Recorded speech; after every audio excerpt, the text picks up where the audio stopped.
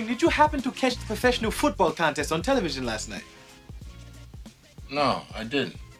Oh, it was most exhilarating. The Giants of New York took on the Packers of Green Bay. And in the end, the Giants triumphed by kicking an oblong ball made of pigskin through a big H. It was a most ripping victory. Yes, that's the part we needed, Griffin. Yes. From Coming to America, obviously, years ago. It happened last night. Who would have ever thought it? It was a ripping victory for the New York Giants. The oblong ball as they defeated the Green Bay Packers. Weird night. Weird night. Just like ESPN told it, the moment that they went to that Red Zone channel concept, all the games are going to get good. It's a heck of a doubleheader. They knew. How dare you, stupids, suggest otherwise.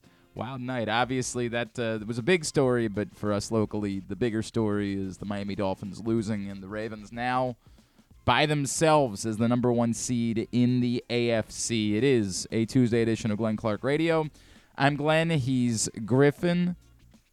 Today's show brought to you by your local Toyota dealer and buyatoyota.com. The Toyota Tacoma comes in a range of models and trim lines, so you can choose the perfect Tacoma to reflect your unique personality and driving habits. Check out buyatoyota.com for deals on new Tacomas from your local Toyota dealer today. Told you to bet the Titans. Told you. I tried telling you yesterday that number didn't make sense.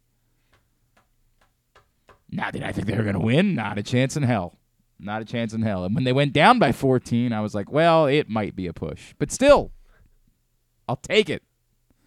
I'm like Ken from the Barbie movie. I want to push you around. Well, I will. I want to push you down. Well, I will. I want to take you for granted. I'll take it for granted because you got to win, baby. Titans. Rally. Down 14 in the final 3 minutes. Unreal. Got a lot of thoughts. Like, the first thought is I think we're overreacting to the okay, is it a good thing for the Ravens? Sure, it's a good thing for the Ravens. It's a great thing. It's not a great thing because it doesn't change the fact that you're still going to have to beat the Dolphins. Like, that part doesn't change. It creates a what if you had beat the Dolphins and lost to the 49ers and Jaguars kind of scenario. Like, it creates a backup plan to a backup plan to back up your backup plan. But the reality is you're still going to have to beat the Dolphins, almost certainly. Now, unless the Dolphins really are as fraudulent as maybe at times we thought they might be against good teams. Like, they still have to play the Bills, too. It's not as if there isn't still a world in which you couldn't. If somehow the exact math is you lose the Dolphins, but you do beat the 49ers and the Jaguars, which is kind of strange math, but let's just say that's what happens. It'd be really weird if you go out to San Francisco and beat the 49ers and turn around and lose at home to the Dolphins. But if that were to be the case, be the NFL, baby. There's math now where if the Dolphins, say, lose to the Bills, I think they have one other real team on their schedule. They have the Cowboys. Yeah, they still have the Cowboys as well. Week 18. If they were to lose one of those two games, again, you've created a backup plan. But focus is shifting. Going into last night, you probably needed to beat the Dolphins. Coming out of last night, you probably need to beat the Dolphins. The 49ers game was always the game that you could look at and say, yeah, you could probably survive losing that one. It's not a conference game, doesn't hurt you anymore. It's the only one you're not going to be favored to win the rest of the way. So that doesn't change. It does give you some padding. It does give you some cushion. Look, I'm not going to pretend like it isn't a good thing to have the other teams around the top of the AFC lose. It's just that uniquely on this one, because it's a team still left on your schedule, you're still probably going to need to beat them. This is still most likely going to come down to what the Ravens do versus what the Dolphins did. But I get it. It feels good. It's nice to be sitting alone. You feel like, you get a little more respect. People will tell you a little bit prettier. Where's Carson to tell us that we're pretty? You could use that. Yeah, we could. Yeah, that's the cue is that you don't have to have me ask for it. The cue. You are is- so pretty. Thank you, Carson. Appreciate it. One of these days, we're gonna lock it all up. We're gonna be a well-oiled machine. I keep promising it. I don't know when it's gonna come. One of these days. Probably by the time Griffin's finally given up and said, "I need to get a nice job in finance." Yeah, that would be. That would be the day that everything would be like, well, we were so close. We almost had it. We almost got there, but just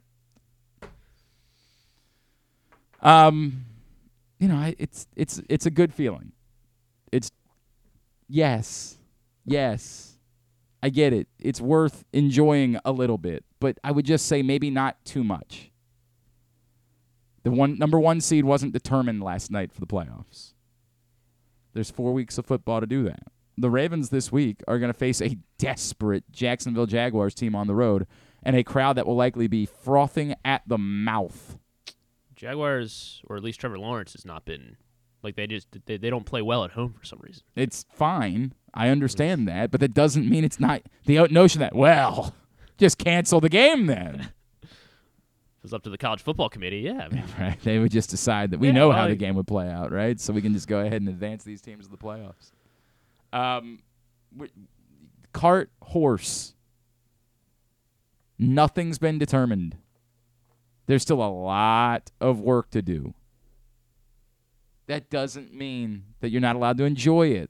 Enjoy it. It was fun. Hell, it was a fun football game, even if it had no impact on the Ravens, right? How many times do you see that? What was the record of teams and that were trailing by inside 3 minutes? It was something like 0-162 yeah, or at least something in like regulation, yes. That was because they'd said no team in regulation had ever come back to win while down 14 with less than 3 minutes to go. Ever? Ever. I don't think it was ever. Inside regulation, to win in I regulation. think it was like in the last. I think the stat that was going around was like in the last number of years. I don't know. Hang on a second. Guess we'll find. Titans first team. We're just gonna now people get to listen to us search the internet. To rally from down 14 in 3 minutes. I could have sworn I saw that no team because that was the cutoff. Is like teams have come back and won in overtime, but like coming back from completely. But teams that come back, well, they were down 14. You can't be down 14 in overtime. You were down 14 with less than 3 minutes forced to go. overtime. You're And saying then that it came was back to unique to win. win in overtime or regulation because they went for 2. Yeah. Okay, now I understand what you're trying to say, and Yes. that might be possible. I'll It give you is. that. It But that's happened less. That's less. That's not the stat that was going around last night. That's more of an anomaly than it is, definitive proof of how unlikely it is. Because at a certain point in the history of football, teams didn't go for 2 when they were down by 14. That only started. The answer is they were the first team to come back from down 14 points in the final 3 minutes to win a game in 7 years. That was the stat that was going around. The first time that's happened in 7 years. And the last time, yeah, because And it was something the like Saints, 160, whatever. I don't remember what the number was, but I understand now that we were on different wavelengths. Okay. So your stat is still it's still fact. It's just not as relevant because teams just didn't do that. It's not something that teams were doing until the last 5 years or so, where teams started going for 2 when they were down by 14. And it's different in every circumstance. I came around on that. I understand the thought process. I still think there are teams that probably aren't as well off going for 2. Somebody had this happen to them recently where they went for 2 the first time and they failed, and then they were down by 8 late. And I don't know. We could be here all day. I'm not going to bother. It's not. Probably had it many times, yeah. It's not all that relevant. So yeah, wild night. The Tommy DeVito legend. God, it's like everything with his agent last night. My God. It's just the content is so overwhelming. You prefer that or Taylor Swift? Does it? Oh, that by a billion. What are you talking about? That's gold. Like that is everything that you could ask for in the world. But it's very. It comes off very Jeremy Lin-esque, like very Tim Tebow. Like we're enjoying it for New a York, moment and kind of pretend. Well, Tim Tebow wasn't New York. Yeah. Like, we can enjoy it for a moment, but let's not pretend like it's something that it isn't. We'll see. I'm not saying Tommy DeVito can't be an Make him NFL Sports quarterback. Illustrated Sports Person of the Year. You know what? It would make more sense today than Deion Sanders did. I'm not saying it couldn't continue. I don't know. I can't see the future. I would be very surprised. The folk hero status is going to make it difficult on the New York Giants. That's the tough part for them. Like, if somehow they win a few more games the rest of the year, they're going to be in a difficult spot because they paid Daniel Jones so much money, and now they have a folk hero on their hands. And no one in New York cares about Daniel Jones. He's like the most indifferent New York sports figure that anyone could ever have. Like, there's not quite enough there to hate him. There's certainly nothing there to make you like him. He's just kind of there. Like, yay, it's Bill Burr talking about that pumpkin beer and that Saturday Night Live. Like, I don't know, if I didn't have anything else, maybe I'd drink it. Like, it's impossible for them to win. They're in a weird spot with that, where it's fun, but it's not actually going to lead to anything. And the only thing it might lead to is an awkward conversation in the offseason where they're like, right, but you understand he's not our quarterback. Like, we paid a lot of money to the other guy, and everybody else is like, right, but he's milquetoast. He's the most average Joe in the history of average Joes. Fun. It was disappointing for the Packers.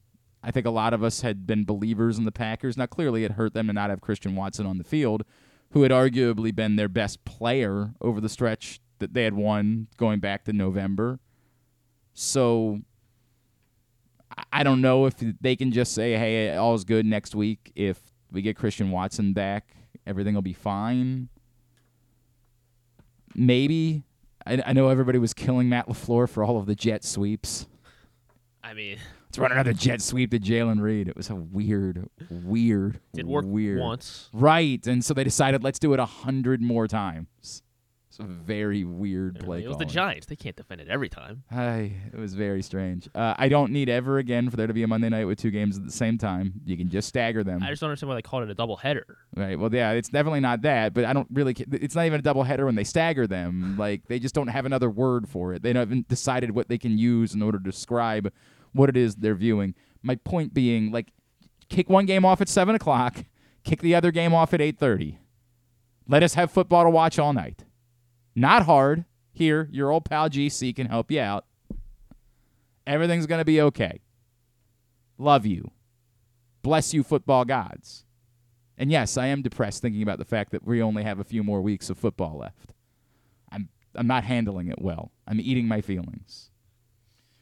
The other thing that was going around last night on Ravens Twitter was the idea that, like, somehow the events of last night clinched the fear that the Ravens-Dolphins game on New Year's Eve will be flexed into Sunday Night Football. I'm not really sure why everybody started coming to that conclusion last night. Because the Packers lost? What's the scheduled game right now? Packers-Vikings is the scheduled game. And it's one of those things where I get it. Ravens-Dolphins as a game appears to be a much better game than Packers-Vikings would be. But Packers-Vikings is still really relevant in the NFC playoff picture. I don't know if you heard, the Packers are a pretty strong brand. Well, maybe they don't have the, Aaron Rodgers, Brett Favre yet. I know Jordan Love hasn't gotten there. The Packers are still a really strong national brand that the networks like to have in primetime spots. And despite the fact that those teams are a combined 13-13 on the year, they currently both hold playoff spots in the NFC, which suggests that in 2 weeks, that could perhaps be an even more relevant game for landing a playoff spot. So I understand why it is that you think Ravens-Dolphins is a better game, and you think that Ravens-Dolphins, if the NFL was just picking based on the quality of game, should be the Sunday Night Football game that week. But that's not really the way that they go about choosing these things. For example, there is no Monday night game that week. Because it's New Year's Day, and so they're deferring to the college football playoff because it's also owned by ESPN, right? So they're moving Monday Night Football to Saturday night that week. They're playing a heck of a doubleheader. What? Triple header. Yeah, there's 2 playoff games and an NFL game. So they moved Monday Night Football to Saturday night. And I don't even remember. I think it's the Cowboys are playing the Lions. They're not moving off of that. It's the Cowboys in primetime. Oh, and by the way, they're really good this year. They're not getting rid of that. The 4:20 national game on CBS that day is Chiefs-Bengals. And I get it. Like, on paper, Dolphins-Ravens is a better game. But Chiefs-Bengals is also a really good game with Patrick Mahomes, Travis Kelce, and maybe Taylor Swift. I don't know that CBS is moving off of that game. It's this weird thing where we both want to be told that we're pretty, but yet uniquely on New Year's Eve, people don't want the Ravens to be playing at night. It's also kind of bizarre. Why wouldn't the NFL have just picked a West Coast game for that Sunday night game that week? Like, people do have plans on New Year's Eve. Like, why not make it easier on everybody? Hey, you could go to a football game and still go out for New Year's Eve. I don't even know who the 49ers would put a big 49ers game in prime time and done. Solved your problem for you. An LA game. Play it at 5:15. And it's over by 8:30 and everybody can still go out and enjoy their New Year's Eve. Glenn Clark, consultant. Available for hire. Why don't they have you Why don't they have you in charge of? I'm here to help, man. I'm here to help. The Niners are in Washington. Well, nobody wants that, and it doesn't solve the problem. Are any of the West Coast teams at home? Are any of the West Coast teams at home? Seattle hosts the Steelers. No. Pittsburgh's a big market always. It's a big market. Or at least the Steelers. I guess I should say the Steelers. And I mean, I get it. Those two teams are both still in the hunt, but the Rams are at the Giants. Chargers are at Denver. Yeah, what are they thinking? Look, man, Seattle's again, the only. Well, I mean, some of this might be that some of these cities host bowl games. That might be part of the problem there. Although they don't. San Francisco hosts a bowl game like midweek that week. Raiders are away. Like what? Yeah, the Las Vegas Bowl is like this week. The LA Bowl is this week, and then the Rose Bowl is not played at the football. What the hell is going on? The only team that it makes sense would be on the road is Arizona. Arizona is the only team that should logically be on the road there. Because they are on the road. They're at Philly. Right, because they got to host the Fiesta Bowl that week. That's the only team that logically should be on the road. Everybody else could be at home. And you would have an option to pick a Sunday night game that was on the West Coast and didn't interrupt everybody's New Year's Eve plans. I just give and I give and I give and I give. You know, so nice. I just can't. I can't. I don't know what else I can do to help you guys. You gotta want the help, is really what this comes down to. NFL, you have to want the help, and it just feels like you don't. It feels like you don't want the help. Anyway, the other thing too, because it's a late season game, they can wait until 6 days out, so they might not even announce it until Christmas. And I know that's frustrating because Ravens fans are like, hey, I'd like to know if I can go to the game and make New Year's Eve plans or if I have to pick one or the other. And these are the things that we're annoyed by. This conversation was very loud about the idea of being able to flex Monday or Thursday night football. Like, hey, you are impacting people's plans in their lives. What the NFL is telling you is don't make plans. Don't. We are a television-based league. And that's a tough thing for people that still like going to the games and want to go to the games and want to have, but they are betrothed to television. Every decision will be made based on what's best for television and nothing else. So I get the frustration. I mean, Rita and I were actually trying to make some kind of plan for that day. We had a thought of something that we could do, but it's difficult. You want to make plans. You don't know if the game's actually going to go off when it does. And it's kind of the reality of the circumstances. There's nothing you can do about that. All right, in just a second, Josh Bynes is going to join us, former Ravens linebacker, made his retirement official over the weekend with the Baltimore Ravens. We'll check in with him in just a second. Later on in the program, of course, all of our regular Tuesday stuff, including Patrick Stevens, as well as Joe Serpico from Pressbox for Waiver-Wire Wednesday. I got eliminated in one league last night, and Steve Johnson let me know about it. That was cold, man. Kept receipts. The receipts. The Titans game made me lose. I still made the playoffs. I snuck in with the 6th seed, but I did not. I had the Dolphins defense. Yeah. So I was 27-13. I was up by a point. Mm-hmm. I ended up losing by 5. Yeah, I had Tua. Yeah, that's. He had been pretty good all season. Not last night. John Proctor eliminated me in the Pressbox League. Oh, did he get in? No, he didn't get in. Oh, He okay, was awful. thank God. He was awful, but Yeah. I liked because Tyreek Hill didn't do enough. He had Tajay Spears. I'm stumbling into Him and Joe Flacco knocked me out of the playoff. How about that? Now how you feel about him? Love him. Also, we'll get to County Sports Zone Radio with our guy Wes Brown. All that coming up on a Tuesday edition of the program. I told you last night to bet the Titans. Told you. Did you listen to me? You should have. Superbook.com. Download the Superbook app. Use the code GlennClark23 when you sign up, and you will receive up to $250 in a same-day first bet match, win or lose. Tonight, Maryland favored by 21.5 against Alcorn State. Don't know how you feel about that. Don't know. I think they can cover that. I think. But not going to be easy. Not going to be easy. They got to make their shots, and they're not very good at that. That's part of the problem. That's the number for tonight. Ravens on Sunday, 3.5-point favorites on the road in Jacksonville. Is the hook enough to make you want to jump on the Jags? Go right now, Superbook.com, download the Superbook app, use the code GlennClark23 when you sign up, and you'll receive up to $250 in a same-day first bet match, win or lose. So yes. We will check in with Josh Bynes later in the second hour of the program.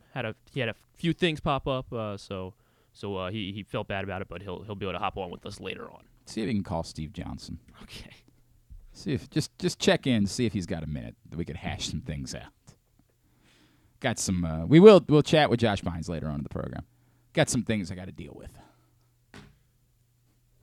I'm not mad at him. Want to make that abundantly clear. He knows. We were texting last night. I'm not mad. He was right. John in Little Rock says Dolphins are done. Another December swoon. They are frauds. Well, okay. I get why you feel that way. Let's be fair. They were a much different team when Tyreek Hill was on the field than when he wasn't. Which, by the way, example number 8 billion of why Tyreek Hill should have been an MVP conversation and not Tua Tagovailoa. So I'm not ready to overreact to what happened last night with the Dolphins because it felt like so much of it was related to whether Tyreek Hill was on the field or wasn't. And I don't know the extent of where they're at with Tyreek Hill moving forward. So I'm not going to overreact to that, 1. 2, I still think it was questionable that late in the game when they were faced with, 4th and 1.5 or so, we killed John Harbaugh over this on Sunday. At the end of the game, this debate of whether you would rather put a defense back on the field to face a team that now has 4 downs to go down the field or just try to pick up the first down yourself. If you know you're 2 yards away from the game being over, from them not having enough timeouts and you being able to run out the clock, I will eternally ask whether you're really better off putting your defense back out there or just going and trying to get the 2 yards yourself. And I don't know the answer. Smarter men than I don't know what the AI, what do they call the thing, like that tells you whether you should go for it or not in those circumstances. I don't know what the bot said last night when the Dolphins decided to punt on their penultimate drive of the game. But the first thought I had after the Tua scramble that got him back within 2 yards was if I were the Dolphins, I would just go for it. I would just try to go pick it up. Now, as I said, it was a tough night for me last night, and this guy had been sitting on it for a little while. He had not forgotten. He is our friend. I thought he was my friend. Maybe the truth is he's my mortal enemy and he hates me. I'm not sure. He is our own and former Orioles pitcher Steve Johnson, and he's with us this morning now here on GCR. Hey, buddy, how are you? Hey, I'm doing great. How you doing? Are we friends? Are we? I know we've never been like besties, but I always thought that we were cool, right? Like, I think I think our relationship dates back in 2006. You and your dad came in to see me when I was working at 105.7. I was probably one of the first people to ever interview you in this market. I thought we were cool. But you did put me on blast earlier in the season. And you didn't forget. I didn't. You didn't forget it. That's the wildest part about all of this to me. So here's what happened. Back on October 1st, I had faced Steve Johnson in the what was this? This would have been week 4 of the fantasy football season. I believe so. I said, sure, Steve Johnson was a key contributor to a team that won 93 games in 2012, but I imagine he would give up each and every one of them to not have to eat this L today. And it's because on that day, my team won by 80 points against you? Is that the way that it worked? It was a blowout that particular day. It was rough. Yeah. So I was having a little fun. That's all. Just having some fun. I don't think you would actually give up any of those wins. I didn't mean it. I was just having some fun with you. And you said, like a gentleman, rough week, long season though. And apparently, you jotted it down. In which I ask, you're not that guy from Billy Madison that's like going to end up going back and extracting revenge on all of your enemies, are you? You're not that guy. Oh, no. No, not at all. No, are you sure? Am I learning something about you as a competitor? Did you have more psychopath in you than I realized? I mean, not really. It just happened the way it happened. You just happened to be the. I was actually, hoping that you'd still get in, but because you want to knock me out in the playoffs. You should have beat me by more on week 4. I needed, by the way, missed the playoffs by 10.5 points. 10.5 points was the difference. As I said to Steve, and Steve's right, I shouldn't have started Isaiah Likely over Dallas Goedert, but if I had started Isaiah Likely over Dallas Goedert, I'd be in the playoffs, and Eric Arditi, our friend, would be out. So I really am not handling this quite well. Steve, I got to give him credit. Yesterday saw this coming and was being a gentleman about it. He texted yesterday and said, gonna be a close one tonight. I want that 6th seed. And I hadn't even looked, right? And so I looked and I was like, oh no. Like I'm in trouble. And I knew I was in trouble, but I still thought, like, I got Tua. I'm gonna be okay. Like, this is the Dolphins we're talking about. They're pretty, I don't know if you've heard, man, they're pretty good offensively. But they were. Until last night. You've been sitting on it the entire time. When did you realize that you could pull that back up? How long had you been thinking about revisiting what I had said to you back on October 1st? I really didn't until it was final. I didn't think I needed one of 2 people to lose, and I needed to win to even have a shot. But you remembered it. You clearly remembered it to pull it back up. Well, when it happened to be you that got knocked out, I felt like, oh, he did say something in week 4 to me. I might revisit. Oh man. Did you keep like for example, when you were pitching, did you remember somebody who stared at a home run? The guys that may have done it, but it's for me. Yeah, the next time I may want to strike them out. I'm not suggesting you were going to hit them. You're like, throw one at their head. I'm not suggesting that. But like, yeah, that you remembered and that you were that you had a little bit more pep in your step when you got them out the next time, right? Yeah, the guys that did it a little bit too long. Yeah, sure. Right. The guys that maybe enjoyed themselves a little bit too much in that moment. You were like, my thought process was that if they hit a good one and it's worth staring at, I'm probably staring at it too. So not a big deal. But my thing was that if they're still kind of lingering around home plate when that ball goes over the fence, I had a little issue with that. okay.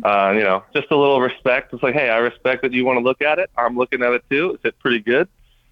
But, let's have a little respect for me as well and kind of get moving as it comes time. Like friends playing in a fantasy football matchup, not maybe put you on blast on Twitter when you have a rough week. Oh God! Look, and that's the thing too. Is I have no choice. I have to tip my cap. I deserve it. I can't. I have no recourse. There's nothing that I can fall back on. I can't justify my actions. I can't say that. All I can do is say, "You got me. You got me, bro. You got me." That's all I can do here. I'm ashamed. I gotta have a sit down. We gotta have a real heart to heart. I'm gonna have to, as a general manager, I'm gonna have to make some awkward decisions this offseason. I think there are some guys that really disappointed me. I don't know that I can trust Justin Jefferson moving forward. I just feel like I'm not going to be able to go back to the well if I have a high draft pick next year. He's a hell of a player, but he really, as everybody says, your best ability is availability, right? And Justin Jefferson simply was not available to me, and so I don't think that he and I will be working together in the future. I just think that's the way it's going to have to go. I feel like he hurt a lot of guys that were, kind of getting by without him there, and they get him back, and the last week to finally hopefully take them into the playoffs. There's a guy in our league that did the same thing. There was a point in the season where I felt like so overconfident about this team. I was like, ha, ha, ha, I got all you suckers. I got all of you. That wasn't the case. That was simply not the case. Okay, by the way, we all agree that the real problem with this league is we got to do something about our commissioner, right? How do we have a league with no IR spot? How is that a thing? Definitely tough. All right. Definitely tough to do that. Do we do like a hostile takeover in the off season? Do we sit there? Maybe you just put him on blast on Twitter again and see what happens. No, but then he's going to end up kicking my ass and reminding me about it. I realized not to mess with the baseball there's a different result. All right. I enjoyed it. I did enjoy it. That was fun. I give you credit. I don't like it. I'm not happy today, but I give you credit. That was really well done. What you want to remind everybody about how you're making better baseball players? Yeah, I have a optimal baseball performance up in Bel Air, just helping guys, younger kids, get a little bit better at baseball and hopefully continue to play a long time and have more fun doing it. All right. Who do you play now in the playoffs, by the way? I got to decide if I'm rooting for you or not. I don't even know. I haven't looked that far. Hang on a second. Yeah, all you cared about was talking. I just needed I needed to get in first, Hang on a second. There's got to be a schedule, right? Matchups are week 15. You would play. You've got. Oh, I don't. This is one of Ryan's friends. I don't know who is Mitch. Who is that? I'm not sure. Damn it! Now I have to root for you. I don't like that. And you would play Rip in the semifinal. Son of a bitch. And he's a crooked commissioner, so I'm gonna have no choice but to root for you. I don't like this at all.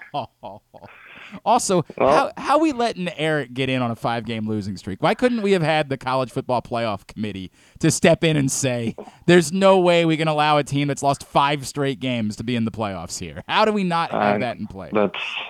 That's rough. Yeah. I don't.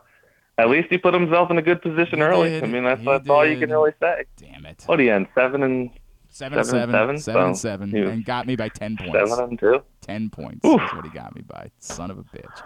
All right, pal. I love you. I have no choice but to respect you. Good luck in the playoffs. Let's talk again real soon. All right. All right. Have a good one. Steve Johnson, former Orioles pitcher. He saved that thing. That is some. That's Kevin Durant-esque, right? Like, that is next level. Dude, that tweet was 2 months and 11 days ago. Did he reply to the initial tweet? He retweeted it. Oh, okay. He went back, found the tweet, and retweeted it to talk because I missed out on the playoffs and he snuck in on the last day. I'm definitely tipping my cap to him. That is almost just taking it, knowing that he'll be back, and have his moment. props to Steve. You got a lot of awkward decisions to make about. It's not a keeper league, so I Yeah, can't I know. even. It's I not know. a keeper It's league always- at all. God, that was rough. That was really brutal. Hey, speaking of baseball, Stan the Fan and Ross Grimsley and Luke Jackson got together yesterday. Facebook.com/PressBoxSports. You can check out that show right now. You can also find it at YouTube.com/PressBoxOnline or PressBoxOnline.com/video. Stan, Ross, and Luke talking baseball every Monday, although I imagine they're going to have a couple weeks off coming up soon. I don't know what the plan's going to be for the holidays. But typically every Monday they're talking baseball throughout the course of the off season. When we come back in, speaking of fantasy football, although I'm out in one league, I am still alive in others. What? So when I said that John Proctor had knocked me out, somehow I actually made it because I outscored Kyle. There you go, still alive. So I lost by 0.9. So all I saw was that 0.9, and I was like, It's over. It's over. This Well, is ridiculous. That's a nice I know. And now I just opened it. What a pleasant surprise. I know. I was like, oh my god, I lost. I'm not dead. I jumped the standing somehow after a loss, which is that doesn't make a lick of sense. It doesn't. It All right. doesn't. But, We'll come back in. We will preview. my spirits are high. Your spirits are high. I got the number 2 seed. I actually have a bye in that league, apparently.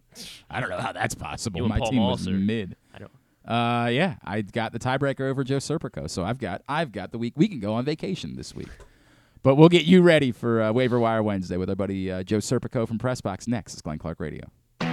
Why bet with the big boys this football season? Instead, try your hand with the local book, Superbook Sports, this fall. Superbook Sports is the book next door. Just a dedicated team of the best odds makers in Las Vegas, making sure you get the best prices and parlays anywhere. And now, Superbook will give you a bonus of up to $250 when you sign up and wager on the same day and use the promo code GlennClark23, GLENNCLARK23. So bet with the best and use the promo code GlennClark23 this football season with Superbook Sports. Visit superbook.com for terms and conditions. Gambling problem? Call 1-800-GAMBLER.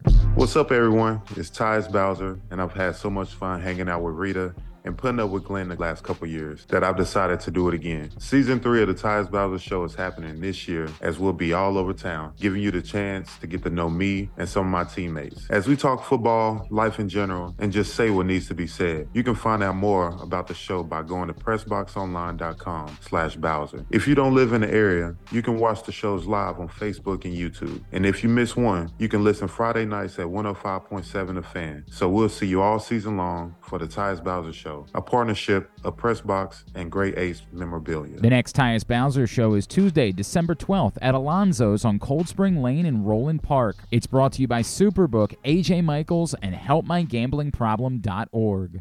There's so much focus on sports betting these days, but I want to talk about an area that nobody wants to gamble on, where you choose to go out and spend your hard-earned dollars to eat. The Costas Inn is no gamble at all. The quality on their menu is outstanding, and the value is off the charts with a great and varied list of specials Monday through Friday. And the staples of the menu, whether it's salads, burgers, fish, they're all fantastic. And I haven't even mentioned the crabs or crab cakes yet. So check out the menu for yourself at CostasInn.com. When choosing a place to dine, never gamble on the food you put in your belly. The Costas Inn at 4100 North Point Boulevard, or call 410-477-1975 for reservations and your steamed crab orders. What company has the expertise to make your home healthier by purifying your air and killing all viruses, allergens, and bacteria? AJ Michaels, Heating and Air Conditioning in Baltimore and Annapolis, ajmichaels.com.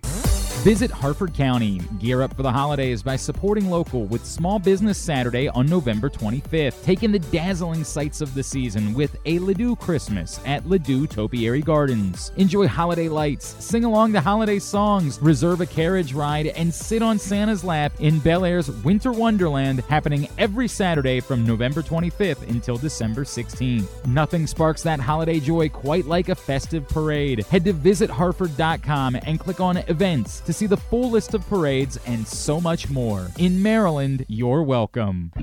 Whether your focus is luxury and comfort, convenience and technologically advanced connectivity, or sporty performance and aggressive styling, we've got the perfect Highlander for you. Check out buyatoyota.com for deals on new Highlanders from your local Toyota dealer today. Hey Ravens fans, looking for the perfect new game day brew? Get a Guilford, Baltimore's finest craft beer during the next home game at the Bank. That's not all. Gather your flock next home game and check out Guilford Hall Brewery's brand new bar, the Gilly Nest, located near Section 505. No tickets? No problem. Enjoy all Ravens games all season long at our restaurant and brewery in Station North. Guilford Hall Brewery, European tradition, Baltimore charm. Sure, Glenn may be in his 40s now, but he looks just as good as he ever has, and he's still as sharp as he ever was. And I say both those things without even a shred of irony. Find out for yourself right now by watching the show at facebook.com/PressBoxSports or youtube.com/PressBoxOnline. All right, back in here on GCR as we continue along on a Tuesday edition of the program. And every Tuesday, we preview Waiver-Wire Wednesday as we move into the fantasy football playoffs. Our buddy Joe Serpico, PressBox fantasy football analyst, is with us here on GCR. Joe, what's going on, brother? How are you? Good morning, guys. I'd like to start this off by saying congratulations to the three of us. All three of us made it to the playoffs. Griffin woke up this morning thinking he was out of the playoffs. He thought that by virtue of his loss, he was very sad about it. Oh, yeah. And then during the commercial break, he's like, dude, you're not going to believe this. I thought there was something very exciting. I thought he was trying to tell me that, Lamar Jackson was going to call into the show. I was like, wow. And then he was like, I actually made it. I'm like, oh, okay. Good for you. This is arguably better. Griffin, sorry to burst your bubble. You play me this week, so you're done. Oh yeah, I'm done. How about a side bet, boys? How about a nice side bet? We're doing a drinking show next week. Oh yeah. You guys, I'm Joe. I don't know what your schedule's like, but next Thursday the plan is for us to do a drinking show for the holidays. Maybe. If I'm without Tyreek Hill this week, What? If I don't have Tyreek Hill this week, then I'm. Oh, so you're not willing to? I thought you were a gentleman. I thought you were a sport. Yeah, I thought you would be the type that would be up for the challenge and would want to have a little fun with a nice side bet this week. Like maybe the loser has to eat an entire panettone. Oh my god! During next Thursday's show. God. Oh, I could do that with ease. Really? A panettone as an Italian? Oh, I would have loved that. Come on now. But it's not okay. But it's very not a homemade panettone, like a store-bought cardboard, essentially panettone. I'm in for it. Let's do it. Oh man, Griffin. Come on, Joe. Griffin. Joe, you're on. Yeah. All right? Let's do it. You're going down.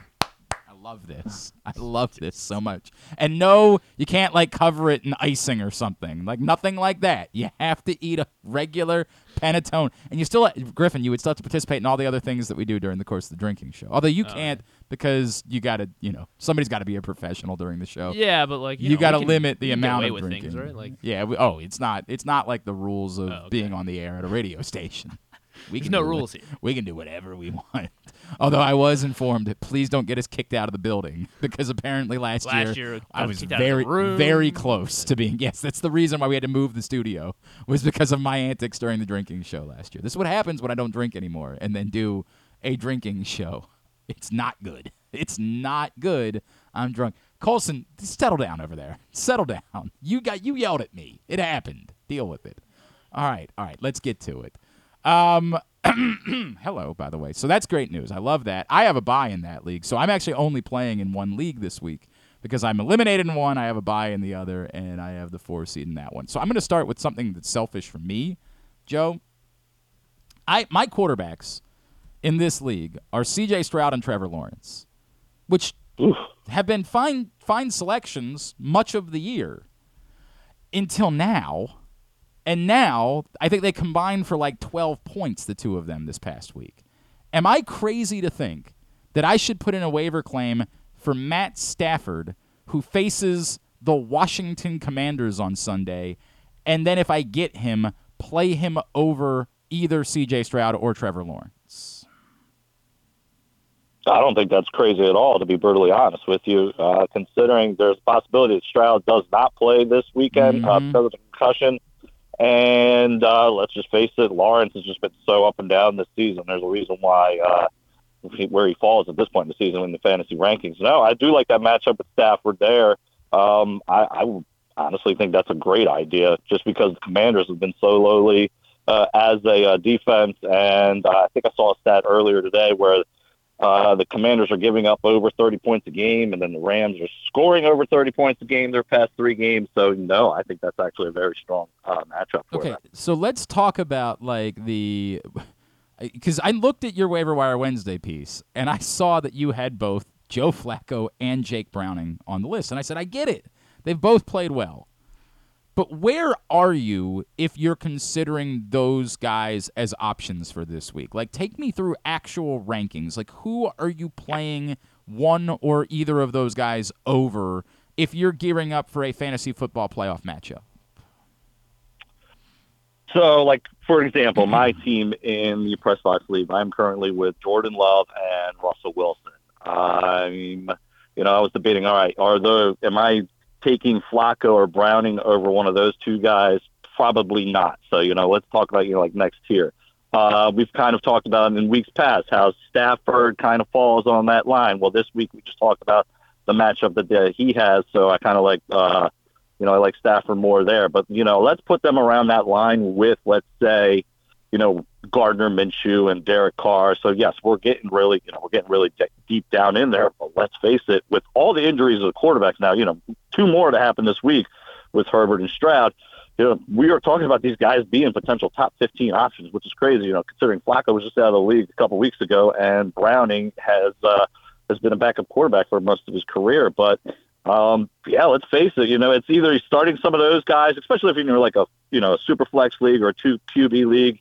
I'm more confident starting Flacco and Browning than, let's say your Aiden O'Connell's and then whoever the Vikings are going to start this week and Zach Wilson's, those guys there.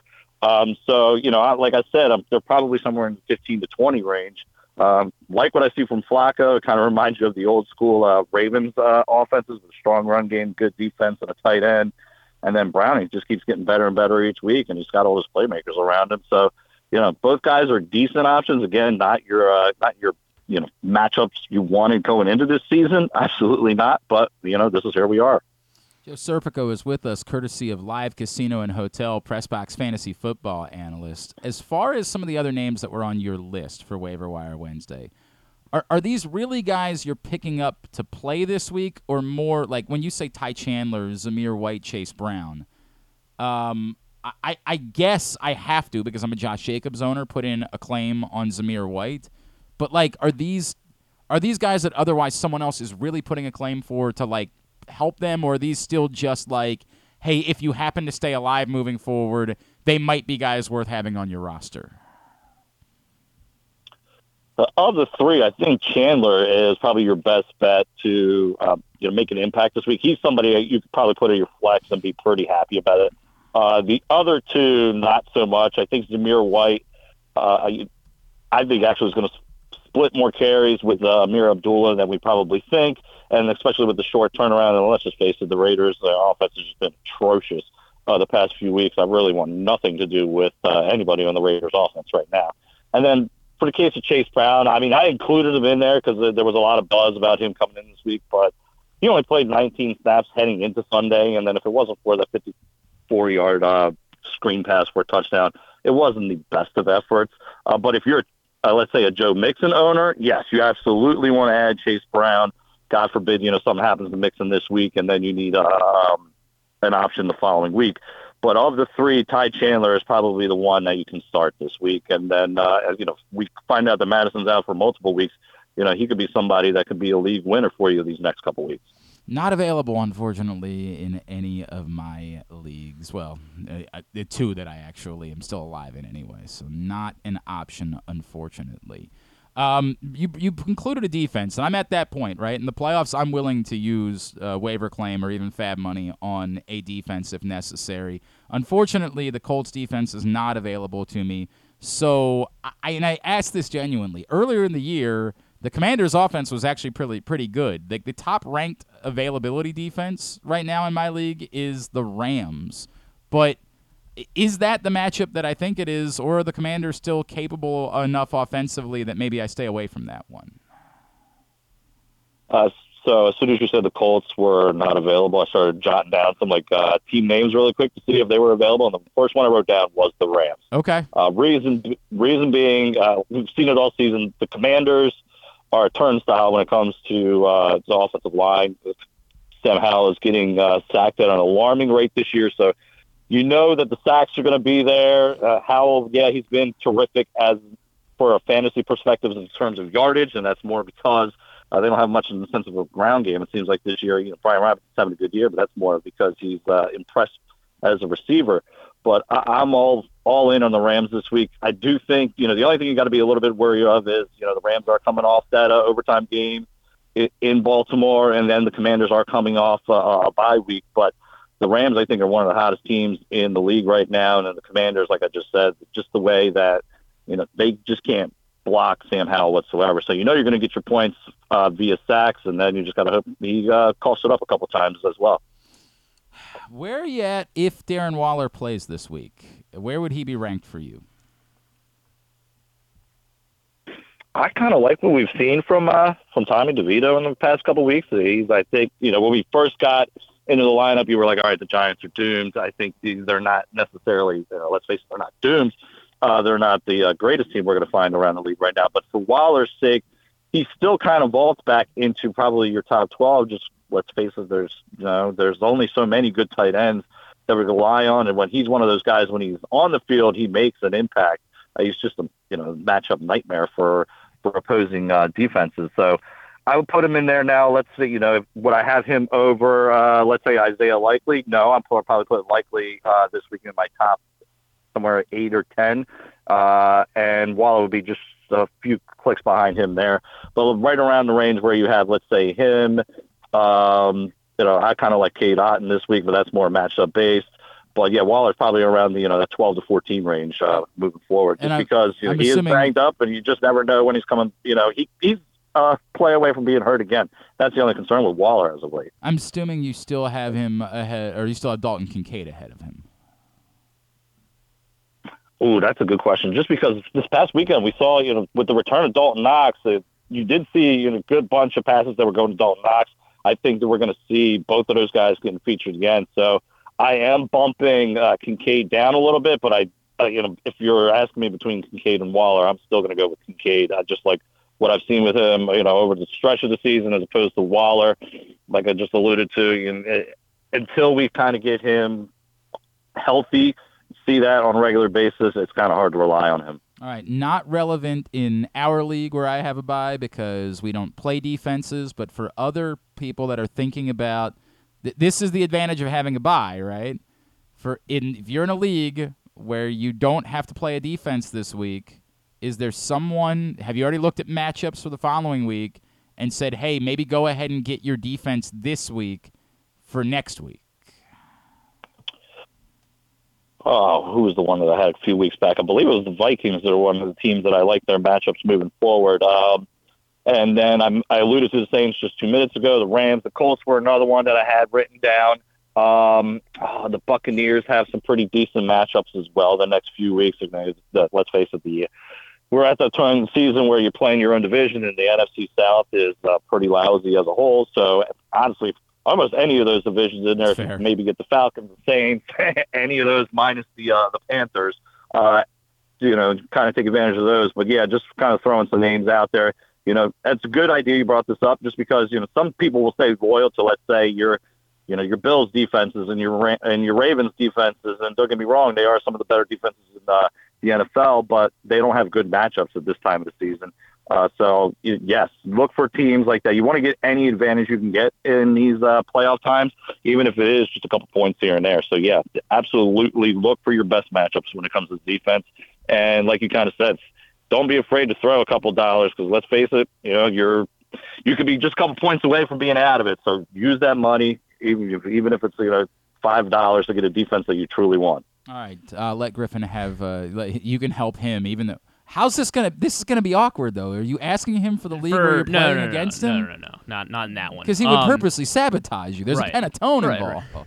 Well, he said he likes Panettone. Maybe he would. Maybe he would. I don't know. That's weirdly awkward. So I have a similar situation to what Glenn had, where my two quarterbacks are Tua, who plays the Jets this week, and Kyler, who gets the Niners this week. So those are not great matchups. Stafford is available, so I should go all in on Stafford. You would agree. The problem is, you can only roster two quarterbacks in this league. Huh. So I'd have to drop Tua or Kyler. Championship weekend, Kyler plays the Eagles, who are the worst ranked, the best matchup for quarterbacks. So that's, and then Tua plays Dallas next week. Kyler has the Bears next week. Should I just focus on getting Stafford? It doesn't really matter who. I just got to win this week, or should I try to think about that? Well, that stinks. One, that you have a league like where you can only have two quarterbacks. Yeah, that's a normal. Normally it caps out at either 3 or 4. Damn, that's a good question. I think in that scenario, I am probably riding. I think I'm just going to ride Tua. I mean, he got you to this stage. Yes, and it was a little bit disappointing because I believe he didn't throw a touchdown pass last night. Which kind of makes me think, all right, you don't like to say that somebody's due the next week, but when somebody doesn't score at all the 1 week, especially as a quarterback, they're kind of due for it to happen the following week, and I just wouldn't feel comfortable about dropping either one of those quarterbacks for Stafford. Even though, like I said, I really like the matchup for Stafford this week, but there does come a point where you just kind of got to stick to the guys who got you there and. Don't overthink things, and I think that's what we're trying to do here. Even with Tua playing the Jets this week, I should still. Yeah, I know. I understand. It is a tough matchup. The Jets have kind of shut teams down, but even if Tyreek is out, that game changes everything, obviously. But if he's active, he's just one of those guys that short hitch, he can get you the points you need, and that's beneficial to you as a Tua owner as well. So. I would still be rocking Tua in that boat, and then riding it out next week as well against the Cowboys. Because yes, the Cowboys are even better as a unit this year, but they can be passed on as well. I think some of that's been a little bit overhyped. That their pass defense is as good as many feel has been. It's just been they've kind of run into some teams that are not capable of passing the ball, and I'm an Eagles fan, and I'm going to admit that was pretty ugly on Sunday. That it? You good? I mean, yeah, I think so. How confident are you going into next week?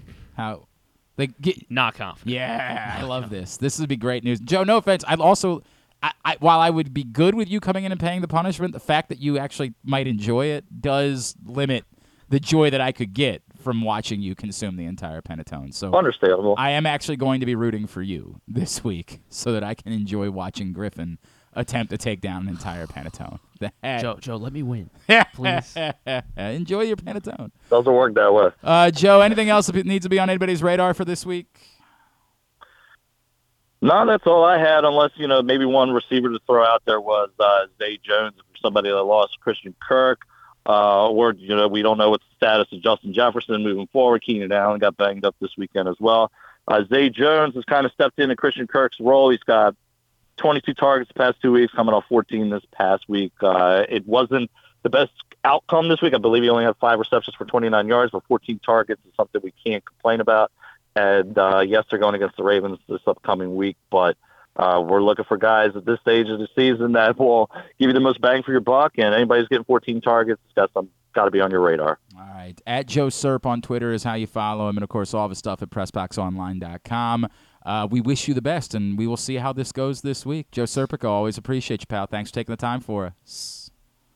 Absolutely. Good luck to everybody but Griffin this week. That's right. That's Joe Serpico, our PressBox fantasy football analyst, with us every Tuesday, courtesy of Live Casino and Hotel. Griffin, what's going on at Live Casino and Hotel? Over at Live Casino and Hotel Maryland, they got the second chance to win drawing going on, but you got to hurry because there is less than a month remaining now. If luck wasn't on your side at a recent bet at the FanDuel Sportsbook at Live Casino and Hotel Maryland, well, you can get ready to turn those losses into winning opportunities with the second chance to win promotion between now and January 4th, 2024. All Live Casino and Hotel Maryland rewards members will be able to enter their losing bet slips into the second chance to win drum, and then 2 nights a week, 20 different winners will be chosen with prizes ranging from live casino and hotel Maryland apparel, sports and social ultimate happy hour, plus cash and free play worth up to $500.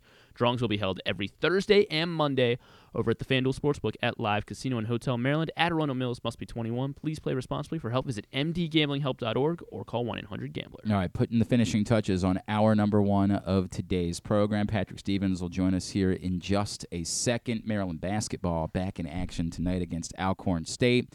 If you missed it yesterday, announced that the final part of our charity drive, Help Us Help Helping Up Mission, will be an event next Monday night, a collection event at Chick-fil-A Nottingham Square on Campbell Boulevard.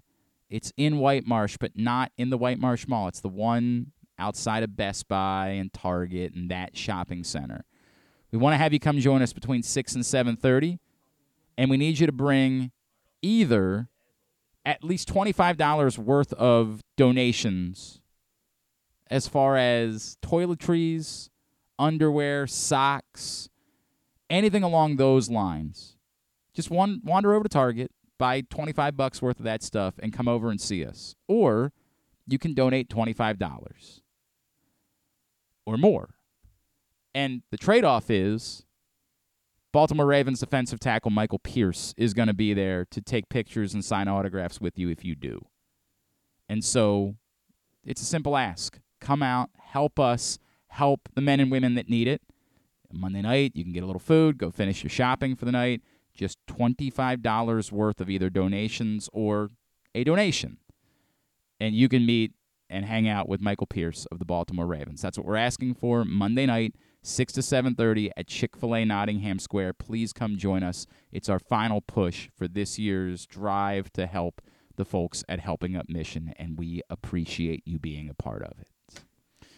All right, joining us now as he does every Tuesday, we always like to talk college sports, hoops, and, Maryland sometimes with Patrick Stevens, of course, of the Washington Post.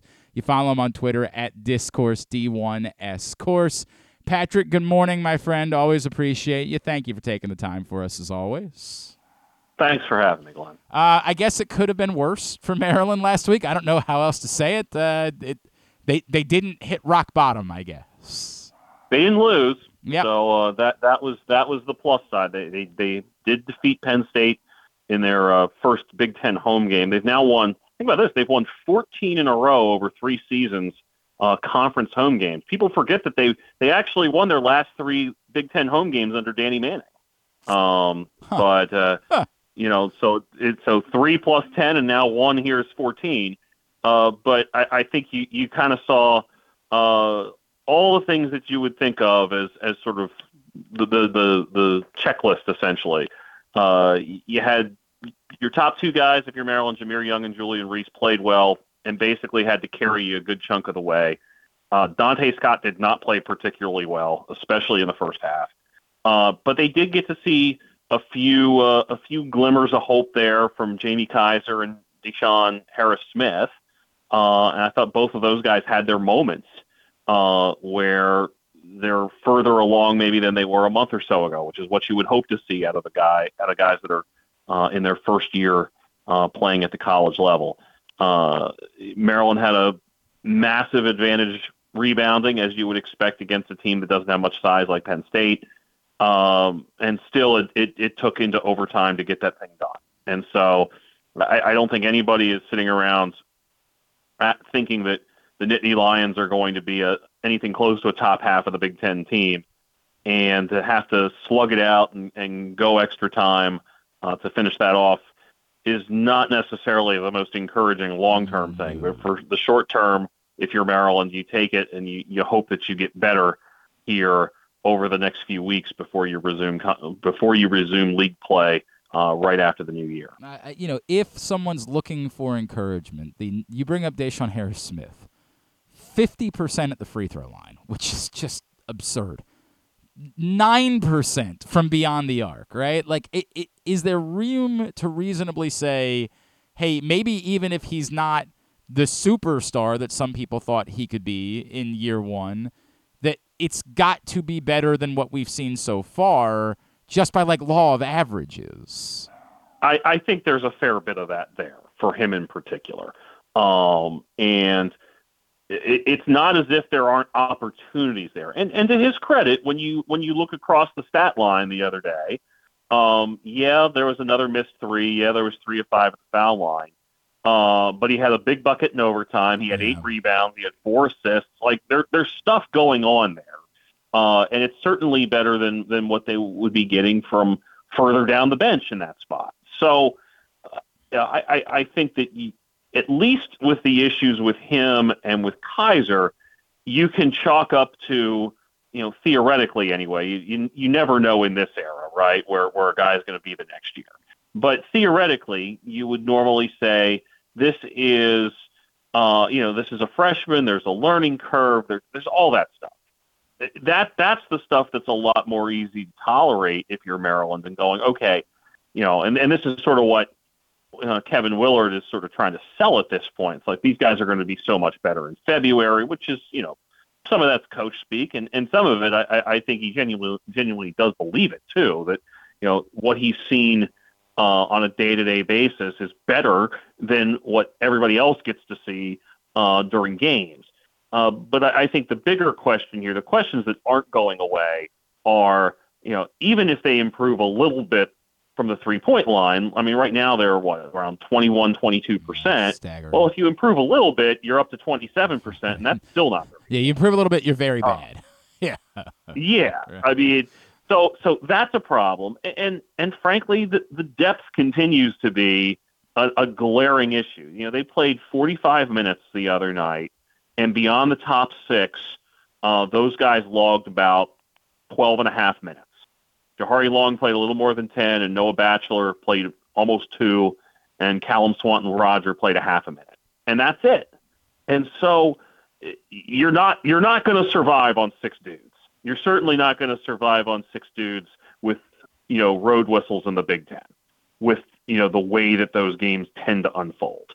So they need to figure some things out there, and there might not be any figuring out, quite frankly. This is still college hoops, and you still sort of have the roster that you brought into the season. But those are issues, the outside shooting and the depth, that are clearly going to accompany them back into league play on January 2nd when Purdue comes rolling in. Anything interesting at all about Alcorn State tonight? Well, Alcorn actually had just, first of all, an interesting element to them is that their coach has local ties. Okay. I don't even know Alcorn State, Landon Bussey is the gentleman's name. And if you go back, and I'm bringing this up just to make sure I'm right about this, but I'm pretty sure he's like a Milford Mill guy. He actually went to Woodlawn.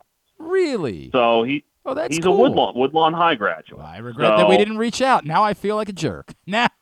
Well, maybe you can talk to him next week because they're coming back to the area to play GW next Thursday. Oh, that's cool. That's cool. So they've actually been quite good in their league the last couple of years. They've played in the NIT the last 2 years as the regular season champ. Of course, that doesn't get to happen anymore for a SWAC champion because of the NCAA's rule change with the NIT. But Alcorn State wedged 8 games into the first 19 days of the season. Sheesh. And so they played 8 games by November 24th and then didn't play again until Sunday. So they had 2 weeks off in between. Huh. And, I watched some of that game with VCU, and VCU hit some outside shots, which is not necessarily something that VCU had been doing as much. Now, they're not as bad as Maryland, but they were around a 30% three-point shooting team going into that game.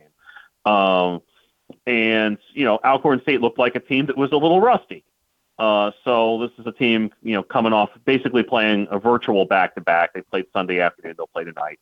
And they've got some interesting pieces. Jeremiah Kendall's a senior that is somebody that I know that they really, really like. They got him a couple years ago from Prairie View, and he was one of the better big men, relatively speaking, in the SWAC. He's 6'6", 6'7" or so. But in that league, there's a lot of 6'7", 6'8", 5 men out there. So, you look at them, and they're kind of what they are. They also have a guy that's somewhat familiar, Jalen Hawkins from Norfolk State, has kind of resurfaced there. So they're winless against Division I teams this season. They beat a non-D1 back in the first week of the season. I think that when they get going, they're going to be pretty good. And by the way, they lost to UAB by 3 points. There's your common opponent. Not that much different than what Maryland did. Not at all.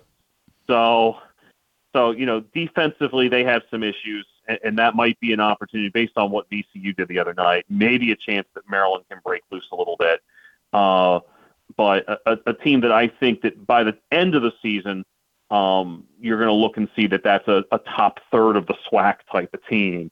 Right now, they just look like a 1-8 team that has been on the road a lot, because that's exactly what they've been. He is Patrick Stevens. He is with us here on GCR as we're talking college hoops. On the local front, the obvious headline of the week, very, very nice week for Towson basketball. A nice week on and off the floor for Towson basketball. Right. Because, they pick off UMass at home. They go to UMBC and win that game handily. A team that had been really struggling to score suddenly drops 80 in back-to-back games. And in games that, the pace was a little bit faster than what Coppin had or what Towson had been playing, but not massively so, like high 60s in possessions. But the big news for Towson is that Nenda Tark is expected to debut here, possibly as early as Saturday when they play Bryant up on Long Island. So, if you're Towson, you've now won 3 out of 4. There's not a terrible loss on the ledger at this point. And you managed to get a sweep of that home and home with UMass that you signed. And so at this point, you look at what they have remaining. I'm not sitting here saying they're going to run the table. I wouldn't dare say that. But I do think that when you look at them, there isn't a game on the schedule remaining that just stands out and says, nope, no chance on this one. There's obviously tough games. They go to they go to Charleston. They go to Wilmington. In league play, those are ones that stand out. They go to Hofstra as well. But the toughest games from their non-conference perspective are in the rearview mirror. And if they can pick off Bryant, they'll hit Nichols and then a non-D1. I mean, they could find themselves on a nice 5-game winning streak heading into conference play when it begins the first week of January. Anything else in the local front that was interesting this week? I know a lot of teams still going through, like, that's the awkward part of the schedule, or some teams are playing, some teams aren't. Yeah, I mean, a game that I caught the other night, Mount St. Mary's going in and beating Loyola by 13. Yeah. So I would tell you that for Mount St. Mary's purposes, I walked away really impressed with how the freshman Dallas Hobbs played, the freshman guard. And the interesting thing with him is how much he's kind of allowed, sort of he and Dakota LaFew have played off each other. And that was exactly how that game unfolded. Hobbs had 16 points in the first half and LaFew had 15 in the second half.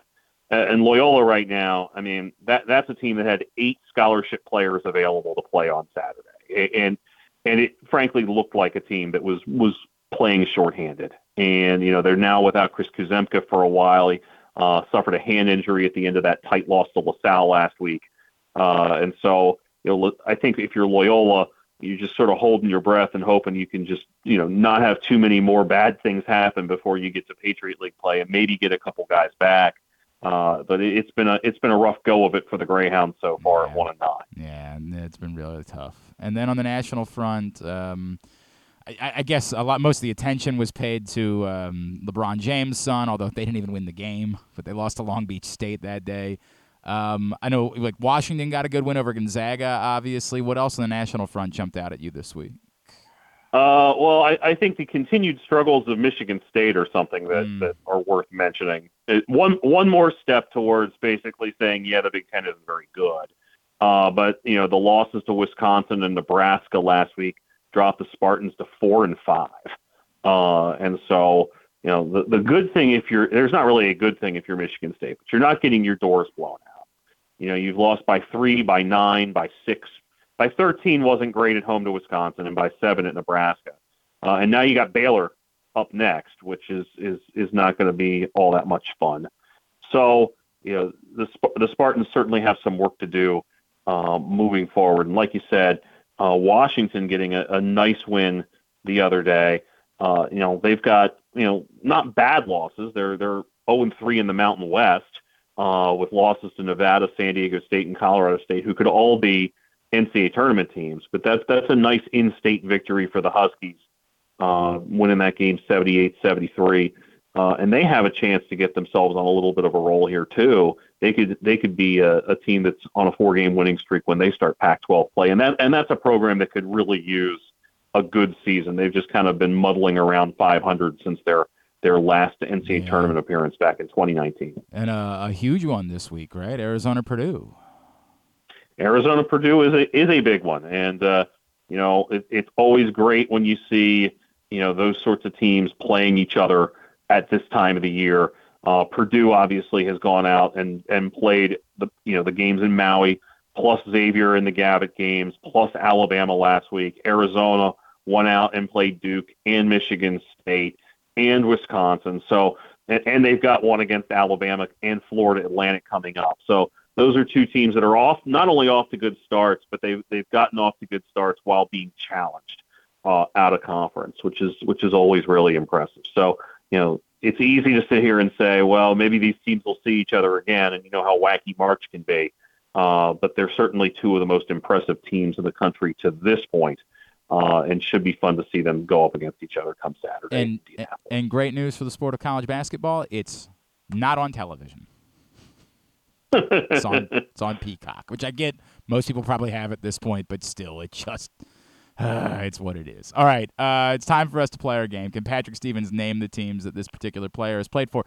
Actually, it went so well last week. Are you cool with me keeping up the man? Because we have so many ball-busting players that are left for us to get through. Can I keep up the manager theme moving forward? Sure. So let's start there then, because this guy did not make it on the Hall of Fame ballot, unlike Jim Leland. But 5 teams, and I almost think that you might be able to do the years thing again for the great Davey Johnson. Davey Johnson was the manager of the Mets from 1984 to 90? Yes. Okay. I believe he was in Cincinnati. Yes. In 93 and 94, was that it? Actually, one more year. He went through 95 in Cincinnati. 95. Okay, that's right. And then Baltimore in 96 and 97. Yes. And then he was off to the Dodgers for a few years, right? Yep. That was a 98 to 2000 or so. 99 to 2000. And then the Nationals, he took over mid-season in 11 and went through 13, was it? That's exactly correct. That's unbelievable. It's just purely unbelievable. Man, we have stumbled upon something with the manager theme. We are going to have to stick that out because that is uncanny how close you were to nailing the years on all of those. All right, here's your ball buster for the week. He was only an all-star twice in his career, 6 teams for Carlos Gomez. Carlos Gomez. Yeah, said ball buster. I told you. Are you sure we can't start floating into more guys that played in the 80s that ducked back into the 70s here? I've tried. Do you want? Okay, I'll tell you who those the types of options would be. Do you want to do Joe Niekro instead? Yeah, I actually think that might be all right. better. There you go. Let's do Joe Niekro. That'll be the next one then. Joe Niekro, who was only an All-Star once in his career, but did win a World Series and led the league in wins in 1979. There are 7 teams for Joe Niekro. Joe Niekro was a Houston Astro. He most certainly was. He's in the Astros Hall of Fame. He spent 11 years there. He was an Atlanta Brave briefly. He had 2 years with the Atlanta Braves. He was a New York Yankee. For 3 years. He was a Minnesota Twin at the very end. For 2 years in 87 and 88. He was a San Diego Padre, if I recall. How do you remember a year in 1969? He spent half the season in San Diego. How do you remember that? He was a Cub, right? Yes, he was for 3 years. And so we're down to one team for Joe Necro. Yeah, and I've already lost where it is on the on the schedule. Oh man, I'm sorry. I didn't jot him down. Now I feel like a jerk. I'm a bad All right. person. Well, I'll Astros, Houston, Atlanta, New York, Minnesota, San Diego, and the Chicago Cubs. Okay, yes. So I do have what you're missing. You are missing 3 years from 70 to 72. 70 to 72 for Joe Necro. I don't know the answer to this one. I know like 6 teams it's not. Yeah. Based on those years. Because they didn't exist, right? Yeah, I get it. So I got jokes here. Yeah. So the other team for Joe Necro is going to be let's toss San Francisco out. It was the Detroit Tigers. It was the other Detroit, team. okay. The Detroit Tigers was the other team. But you did so damn well with that I don't have to give you an easy 4-teamer. How about Rich Aurelia? How do you feel about that one? 4 teams, 1-time All-Star Rich Aurelia. Well, he was definitely in San Francisco. The overwhelming Boston, ball, right? No, he was actually never in Boston. He was never in Boston. No, he was never in Boston. Boston. He was in Houston, right? No, he only had another 2-year stint one other place. Huh. Seattle. He was in Seattle. He was Seattle right? for sure. He was Seattle for sure. Okay. You want to throw one more out there just to... No, right. I'll pass. Was he maybe a Cub or something like 2 that? 2 years in Cincinnati, and 1 year in San Diego, where the other stops for Rich Aurelia, or a half a year in San Diego. What's the schedule look like for you this week, sir? I'm actually at Georgetown, where they'll play Coppin State tonight. Oh, okay.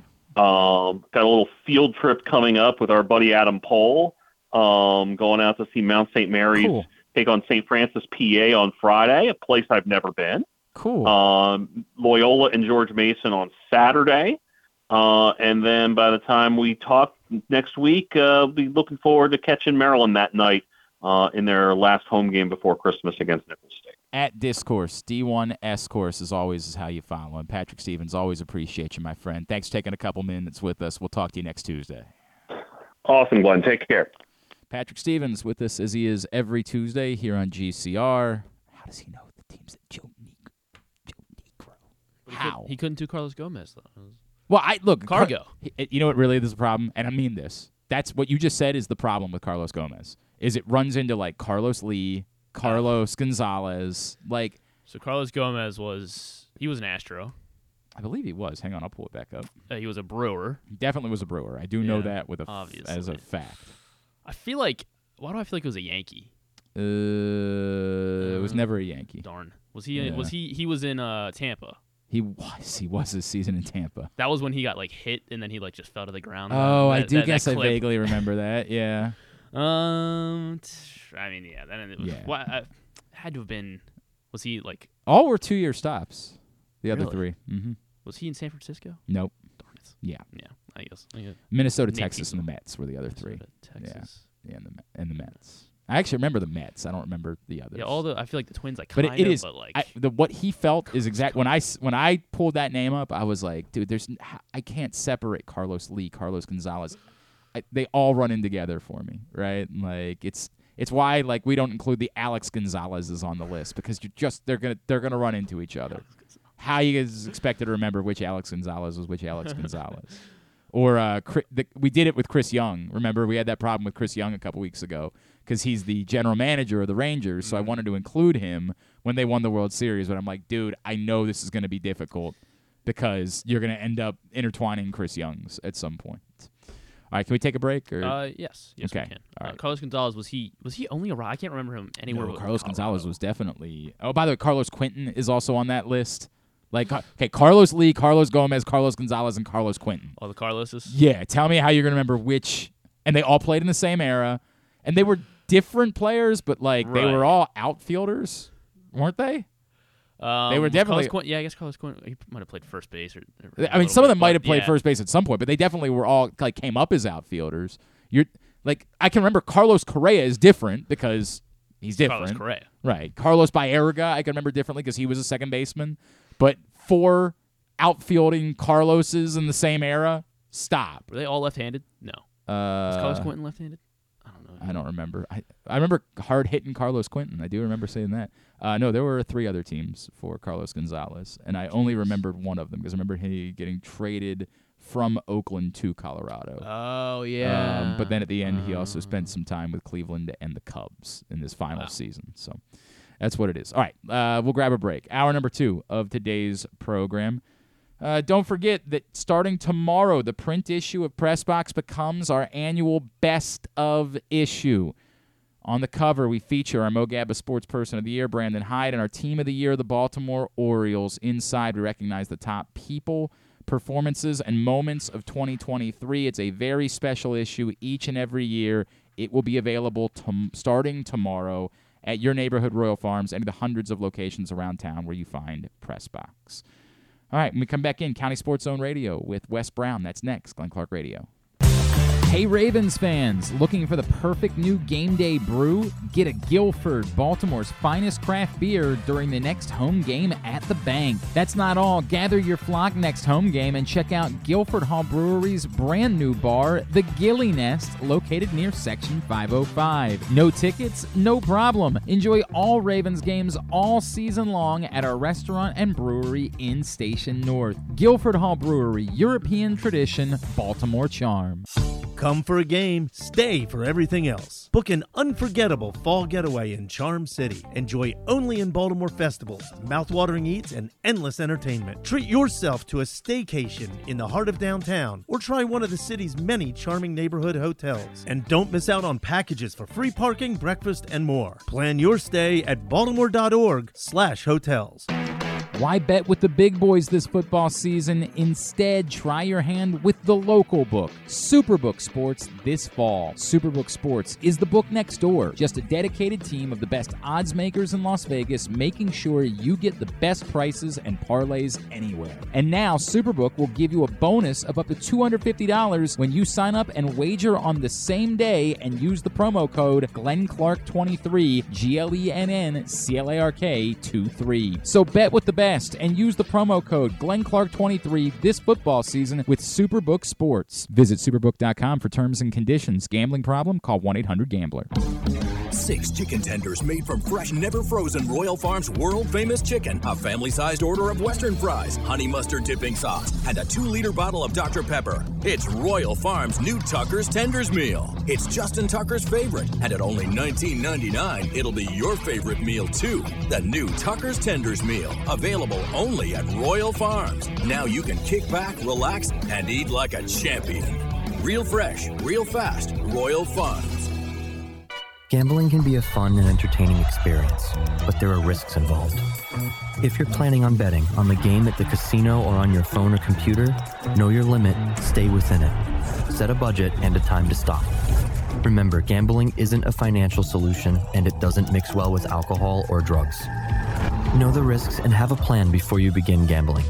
For free and confidential services, call 1-800-GAMBLER 24/7 or go to helpmygamblingproblem.org. Brace yourselves for an unparalleled game day experience at the new Green Turtle Bet Park Sportsbook in Canton and Towson. Experience the thrill of live in-person betting with Baltimore's only state-of-the-art Vegas viewing TV experience. Choose between a person-to-person experience with their on-site tellers or the convenience of their self-bet kiosks to place your bets. Gather your betting buddies and head over to the Green Turtle Bet Park Sportsbooks today. Green Turtle Bet Park Sportsbooks in Towson and Canton, the ultimate destination for game day excitement, great food, and live in-person betting. Must be 21. Please play responsibly. Gambling problem? Go to mdgamblinghelp.org. What company has the expertise to make your home healthier by purifying your air and killing all viruses, allergens, and bacteria? A.J. Michaels, Heating and Air Conditioning in Baltimore and Annapolis. ajmichaels.com.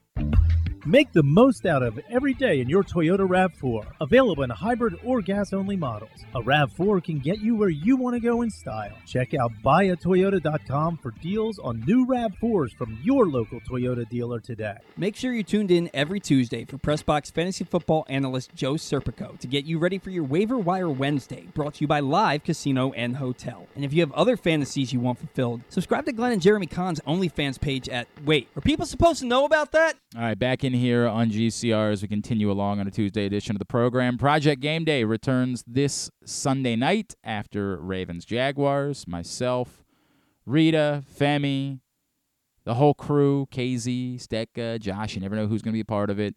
Project Game Day following Ravens-Jaguars Sunday night. Facebook.com/PressBoxSports, YouTube.com/PressBoxOnline, PressBoxOnline.com/GameDay. It's all brought to you by AJ Michaels, Superbook Sports, and HelpMyGamblingProblem.org. We good? All right. Joining us now, as he does every Tuesday, as we shift out of football season and into winter sports season, it's time for County Sports Zone Radio with our friend Wes Brown, who's with us on GCR. Wes, good morning, bud. How are you? Good. How are you? I'm all right. I actually had I was at DeMatha on Saturday night working the National High School Hoops Festival. And as always the case as a broadcaster, when you sign up to work, and I only did 3 of the 7 games, but I signed up to work 3 straight games, I had a real joy. 2 of them went to overtime. It was just awesome. My voice really held up well. It was just a tremendous experience, although it's a great event, and the teams there are incredible. But I know there's a lot of that type of stuff at the beginning of the year to start the college or the high school basketball season. Yeah, for sure. It's always good to get in some free basketball there. All right, so let's get into what happened this past week. I did not realize that there were league games that were going on. I had Mount St. Joe took on Blakefield to start the season. What's up with that? Yeah, so some of the private schools here have been playing for a little bit, but they're getting into some early conference games. So Mount St. Joe, Blakefield was a top battle of two of the top teams in the state of Maryland. And Mount St. Joe was able to overcome that with a 60-58 victory. So I mean they played some tough games so far this year, and Blakefield was definitely one of them. On the girls' side, the matchup not quite as good for Archbishop Spalding. Yeah, another promising kind of matchup. Two of the top teams in the state on the girls' side, but we kind of took a 60-point win there, 87-27. We've had a number of games early in the season, both private and public, where you look at some of those score lines and you go, wow, those two teams really had to play each other, I guess. But yeah, one of the more eye-opening scores so far. All right. Not only at the private school level where there were already some conference matchups, same thing in Howard County apparently. Yeah. Howard and River Hill, two of the top girls teams, routinely in Howard County. Howard actually, winning a state title just last spring. But another tight game. Usually sometimes it's high scoring, sometimes it's defense. This year was definitely defense. Howard getting by 33-28. Always a tough game between those two. And I'm sure they'll see each other again down the line. All right. We are chatting with Wes Brown, County Sports Zone. It's County Sports Zone Radio. Let's highlight, again, an early part of the basketball season, but an athlete of the week who put up some really remarkable numbers this week. Yeah, we actually got this game highlight from the coach at Paint Brand that had Jordan Horn go for 30 points and 24 rebounds, with the 24 rebounds being a school record. And it just happened in the season opening game against Watkins Mill, which Paint Brand won 81-58.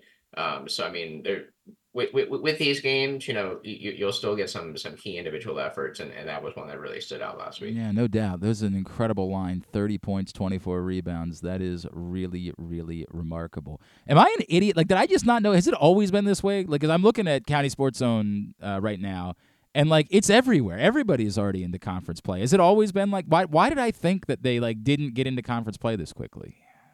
Yeah, no, usually a lot of leagues will use the first couple weeks, trying to get some of those league games in. Yeah. You really mostly see some of the non-county kind of stuff happen when, they have the Christmas tournaments and some of those games there. So there's going to be sprinkled in some games with, Carroll County teams and Baltimore County teams and whatnot. So it's kind of sprinkled in, but yeah, there's definitely a lot of league games to start the year. All right, so what's on the can I ask Wes, and I'm not trying to put you on the spot, is there things that are most interesting as we look at basketball season, teams, players, anything like that off the top of your head that you would say, hey, be aware of this? I say this knowing I don't think that, we talked about it before. There's not a Jalen Smith or an Emmanuel Quickly. Is there anything like that that's of particular significance that a casual sports fan should at least be aware of in the state of Maryland? Not too much here early in the season. I mean, there aren't really any huge names or anything, at least, on the individual level. You have some key teams like, Howard girls that are always up there, and, City College boys always ended up making a run. So it's really interesting this early part of the year. You start to see some new names pop up, new teams, new faces.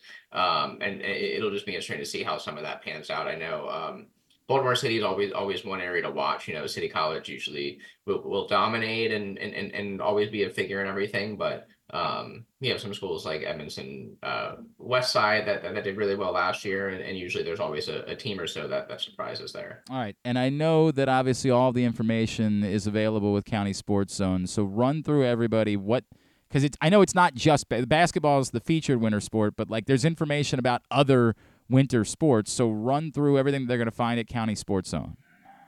Yeah, so especially with the public school season starting last Tuesday, we have all the scores, all the schedules from every public school in the state of Maryland, everything down to allied bocce, wrestling, wow, even swimming and whatnot.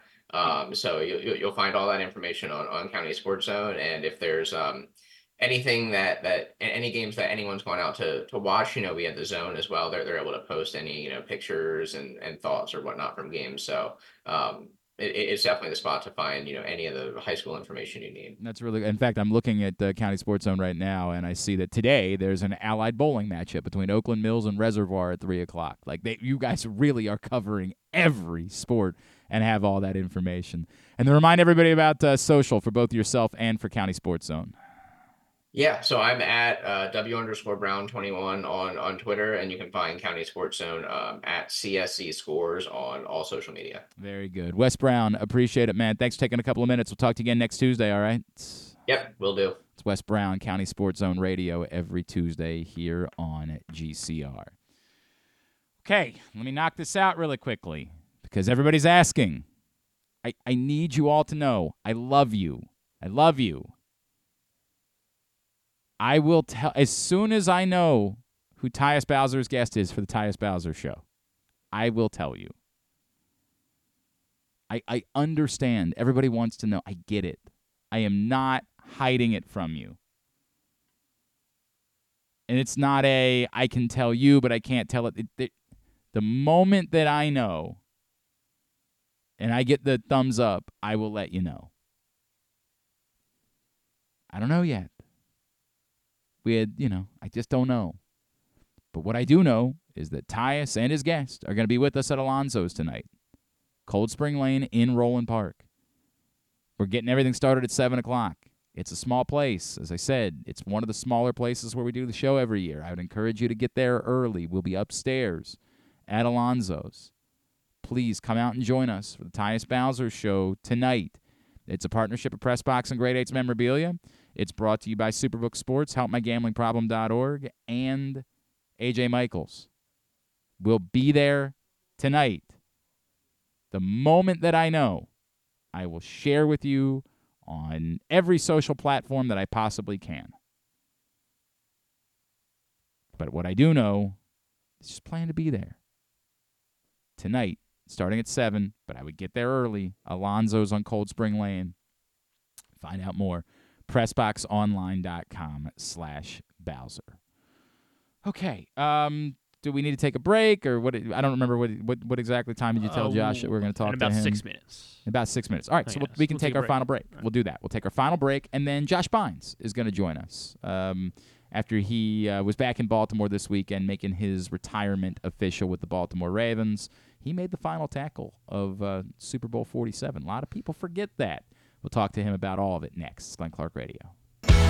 Brace yourselves for an unparalleled game day experience at the new Green Turtle Bet Park Sportsbook in Canton and Towson. Experience the thrill of live, in-person betting with Baltimore's only state-of-the-art Vegas viewing TV experience. Choose between a person-to-person experience with their on-site tellers or the convenience of their self-bet kiosks to place your bets. Gather your betting buddies and head over to the Green Turtle Bet Park Sportsbooks today. Green Turtle Bet Park Sportsbooks in Towson and Canton, the ultimate destination for game day excitement, great food, and live in-person betting. Must be 21. Please play responsibly. Gambling problem? Go to mdgamblinghelp.org. The latest edition of Press Box is available now. On the cover, Todd Karpovich profiles the Orioles' survivors: Anthony Santander, Austin Hayes, Cedric Mullins, and Ryan Mountcastle, who all came from the previous regime but stuck through tough times to be key pieces in guiding the franchise back to prominence. Also inside, we remember the iconic Brooks Robinson with tributes from Jim Henneman and myself, Stan the Fan Charles, and a trip down memory lane to remember the most significant moments of his career. Plus, we meet players from college basketball programs around the state. Pressbox is available for free at over 500 area locations, including 60 Royal Farm stores, and you can always find the entire edition, as well as the best daily coverage of the Orioles, Ravens, and Terps at PressBoxOnline.com.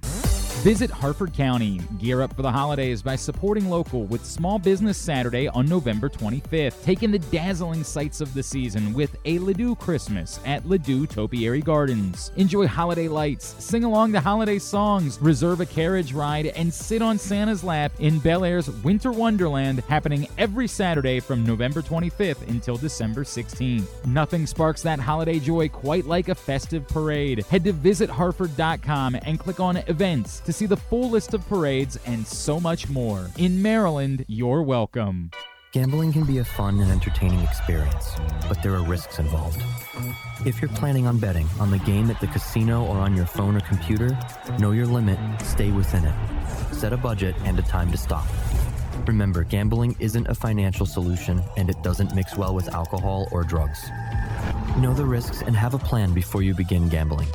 For free and confidential services, call 1-800-GAMBLER 24/7 or go to helpmygamblingproblem.org.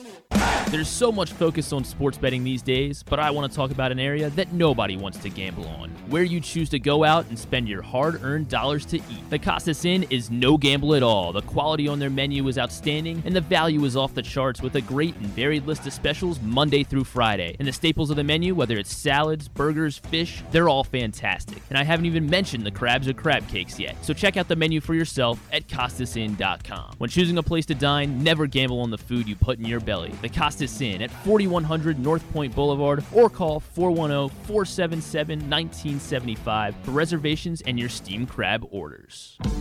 6 chicken tenders made from fresh, never frozen Royal Farms world-famous chicken, a family-sized order of Western fries, honey mustard dipping sauce, and a 2-liter bottle of Dr. Pepper. It's Royal Farms' new Tucker's Tenders Meal. It's Justin Tucker's favorite, and at only $19.99, it'll be your favorite meal too. The new Tucker's Tenders Meal, available only at Royal Farms. Now you can kick back, relax, and eat like a champion. Real fresh, real fast, Royal Farms. Come for a game, stay for everything else. Book an unforgettable fall getaway in Charm City. Enjoy only in Baltimore festivals, mouthwatering eats, and endless entertainment. Treat yourself to a staycation in the heart of downtown, or try one of the city's many charming neighborhood hotels. And don't miss out on packages for free parking, breakfast, and more. Plan your stay at baltimore.org/hotels. Don't forget about Project Game Day after every Ravens game this season. It's kind of like this show, except Rita's also there, so I actually think it's pretty good. But hey, you're already here now, so why don't you go ahead and keep listening to GCR. All right, back in here on GCR as we continue along here on a Tuesday edition of the program. The Baltimore Ravens today unveiled their plans to how they're going to spend the $600 million of public money that was approved for upgrades at M&T Bank Stadium. Among the highlights, they're going to redo the North Plaza, the sort of grand entrance where everybody typically comes in off of Ravens Walk into the stadium. There will be two new large structures that will flank the gates. I'm not really sure. It looks cool. It looks cool. I'm not sure exactly how much it changes things. Here's what I can tell you. They said that by 2025 it'll include a performance stage, LED video boards, a Ravens retail store, an indoor sports bar, Ravens history experience, event opportunities throughout the year, and club-level access. So, combine that with one of the other announcements that was part of this renovation package is what's called the Gatehouse, which is a social space that will exist before and after games. And I'm trying to figure out exactly. It's just outside of Gate B on the east side. I'm trying to figure out where I'm looking. Just off the top of my brain, I can't come up with it. Here's what I would say. I don't go to games anymore, so this isn't really an issue for me. Although I have acknowledged that at some point in the future, my kids are going to want to go to more. And my son's already starting to ask me about it. So I'll inevitably have to figure out a way to take my kids to some games. I won't be able to avoid that for forever, although I'd like to. One of the things that I said from when I used to go to every game, and I, in fairness, probably spent more time covering games than I did going to games. But I did go to a lot of games when I was younger.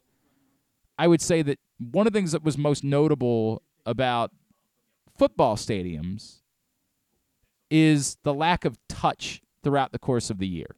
Like, we're all making fun of the Patriots for the stupid lighthouse thing, but let's be fair. It exists all year round. It allows people that, like, come into town and, like, want to go, let me go see the team's Hall of Fame. Let me go see. Not everybody goes to the games. But the Ravens uniquely have had there's nowhere for you to touch the Ravens physically when they're not playing a game. You can't just go show up unannounced at their facility at One Winning Drive and be like, hey, I'm here. Can I come in? It doesn't work that way. So something I said for a long time is that in stadium renovations, there should be more available that can be open throughout the year. Store, restaurant, Hall of Fame displays, things like that. So if that's part of this plan, I think it's a really good idea. I think that there should be more living, breathing for the Ravens throughout the course of the year than just on game day. So if a sports fan travels into Baltimore on a Tuesday for a conference, they're like, hey, I could wander over to the stadium and check out the statues of the players outside and check out the team's Hall of Fame and all of that type of stuff. I think that would be high on my list. So I didn't see that in the announcement, what the plans were for whether that type of thing, these things would be open and available on non-game days, but I think that would be a very smart thing for the Ravens to do moving forward.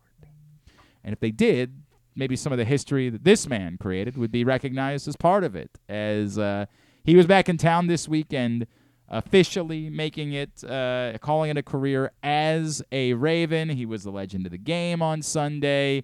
I remember the first time I met this guy, it was because Danella Ellerby pulled me aside in the locker room one day. He's like, hey, man, meet Josh. I like him. And I was like, cool. And as it turns out, this guy had a hell of a career, including multiple stints in Baltimore. He is former Ravens linebacker Josh Bynes, and he's with us now here on GCR. Josh, it's Glenn. It's great to chat with you, man. Thank you so much for taking the time for us. Of course, thank you for having me so much on the radio, and that's a good story from Donnell. I like that. Dude, Donnell loved you, man. He loved you immediately. He was like, this kid can play. And I always wondered if there was sort of a bond between you guys, right? Like, you were undrafted. Did you see this was a proof of what I could be capable of in my NFL career? Oh yeah, for sure. Being with those guys and still keep up with those guys still to this day because we all came in very similar way and turned out to have similar long careers and stuff as well. So it was just huge to gravitate to those guys like Donnell, Jamil, and Albert McCullen and Brandon Ayumadezio, just those guys to, show me the way. And hopefully I was looking forward to having a career as long as they have. And crazy enough, they all played a very long time in the league. That's the undrafted part of this is the part that's crazy to me because we always try to ask this question and there's no definitive answer. Why is it that it seems like the best place to be an undrafted free agent is the Baltimore Ravens? Like, can you, as someone who was able to accomplish everything that you accomplished in your career, can you pinpoint why it might have been different for you here than if it had ended up being somewhere else? I just think it's just the fact for them it doesn't matter about where you was drafted or where you came from. It's all about just when you get your foot in the door, what are you willing to show us on a regular basis, who you are, and pour that out on the field in practice every single day and being consistent every single day. and showing that ability. And I think the Ravens do a great job of just doing that, finding guys who weren't drafted and just like, get you in the building and know for a fact we're gonna bring the potential out of you, because I'm not gonna lie, the Ravens practices are pretty hard. They're probably some of the hardest practices I've probably ever done in my career. But it's all in detail. It's all in just preparing for the game before the game happens, and obviously want guys to showcase their skills and what they can do on a regular basis. And yeah, it's just such an awesome place to. I'm glad I got my start there, and you've seen it happen with a couple of undrafted guys throughout their entire time. And you see with Mitchell now as well, right? I believe he's undrafted as a running back. So it's just Ravens always finding a way to find. It's remarkable. It's really incredible, isn't it? Josh Bynes is with us here on GCR. Josh, if I had told you that day when Donnell introduced me to you back in 2011, if I had told you, bro, you're going to have a decade plus in this league and you're going to win a Super Bowl, what would you have said to me that day? You know what's crazy enough about that? I don't know about the Super Bowl part, but a friend of mine / my very first agent a long time ago, he said it to me even before I was trying to get myself into the door. He was like, "You're gonna play 10 years in this league," and I was like, "Really?" Really?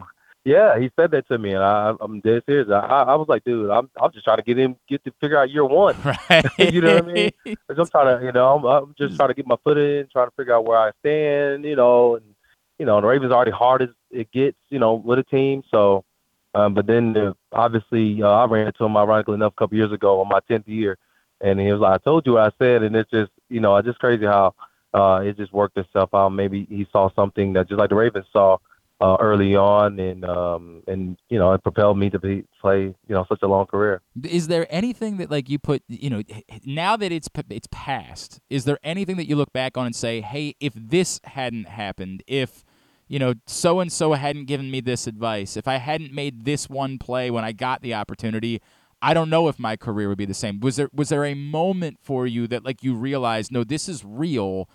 I'm supposed to be here. I belong here. I mean, you probably felt that way considering the career that you had at Auburn. You probably felt like, why did I go undrafted? But is there any moment that you look back on and say, here's when I knew this was real and this was actually happening for me? Well, it was just really my first opportunity in 2012 when we played Denver Broncos. And obviously, had all the guys hurt, so I had to start in that game. And then, obviously, in due time, I showed up in that game as well. I had a bunch of tackles, and I showed that, hey, when getting an opportunity, this guy can play. And then 13, when I finally got the opportunity to start. But then, obviously, I left and went to Detroit. But in 15 as well, we had when I was in Detroit, we had DeAndre Levy, who was a Pro Bowl outside linebacker, and he's one of the best in the league. And he got hurt, and then in 15, I ended up having a full-time starting position with the Lions, and showed that I can play in this league a long time. But then going back after that, Arizona in 17, guys got hurt again, and I started some games and made a ton of plays, and then they signed me back in 18 to a deal, and obviously I started all those games there, and of course then, you know what I mean? So I just my career in itself has always been whenever my opportunity comes, I'm always there to show that I could deliver on a week-to-week basis, and that's just been something I've done consistently throughout my entire time. Josh Bynes with us here on GCR. Obviously, by that point, you'd already clinched your pension, so you're like, "Yo, this is that's the part that really matters." The way that it went these last couple of years, with you kind of being the in case of emergency break glass guy for the Baltimore Ravens. I guess the measurement is, how weird was it that it kept coming back to Baltimore, and then how much more meaningful was it? I say this because I was talking about this with Brandon Copeland. It's a little bit different for Cope because he was born here, right? But he got his first taste of the NFL in training camp with the Ravens, and having it come full circle was genuinely emotional for him. It was really that meaningful. What did it mean to you to be able to come back to this place over the last few years and have it come full circle like that? It was very meaningful. And I've said this before, I think on a Torrey Smith show before the game, is that, for the Ravens to allow me not only to come back and start and obviously play meaningful football for them over the last several years, it means they trust me. And they knew for a fact what bring to the table and what they're gonna get out of me, and they know like he's gonna get the job done. And that's more meaningful than anything else because like I said on the Tory show is that the Ravens they don't trust many people. Okay, they bring you in, they like, hey, we trust you, we know what you're gonna be able to do, and if you can't get it done, we'll get somebody else to get it done for us. You know. And that's just how the Ravens are because the expectation for them is like, look, we're going to be Super Bowl contenders every single year. And they'll put me in that position to be able to lead a defense and knowing that, I'm going to get the job done and also lead us to, to win games is huge in itself. And it's super, it's just crazy because I went from them not really looking at me to be in that position, back in 2011 and trying to figure it out. And I'm a young guy. Blah blah. To all of a sudden, I'm playing meaningful football for them on a great teams, and I just super appreciate the Ravens for giving me all the opportunities in the world. All right, the Super Bowl. Obviously, everyone knows. So I got to go back. Did you know, Josh, that like Joe was on the sideline talking about, hey, if he breaks this, we're gonna run out there and tackle? Like, were you aware? And like, in that moment, was there any thought in your mind to like, oh my God, what if this goes wrong? Yeah, of course. All of us was thinking like, man, this should be top this guy because this is Taken, who's one of the fastest guys in the league, and all we thought about was just running down. And I wasn't trying to run as fast as I could. I was just trying to make sure I get to a point, slowing down, and just whenever time I get a chance to break, to make a tackle on him, just to make sure get him, wrap him up, bring him down. And obviously he broke a lot of tackles on that run, but. Just thankfully Joe didn't have to do it, so I took care of it for Joe. So I appreciate it. We'll never have to know how the officials would have handled that. We'll never have to have that conversation. Did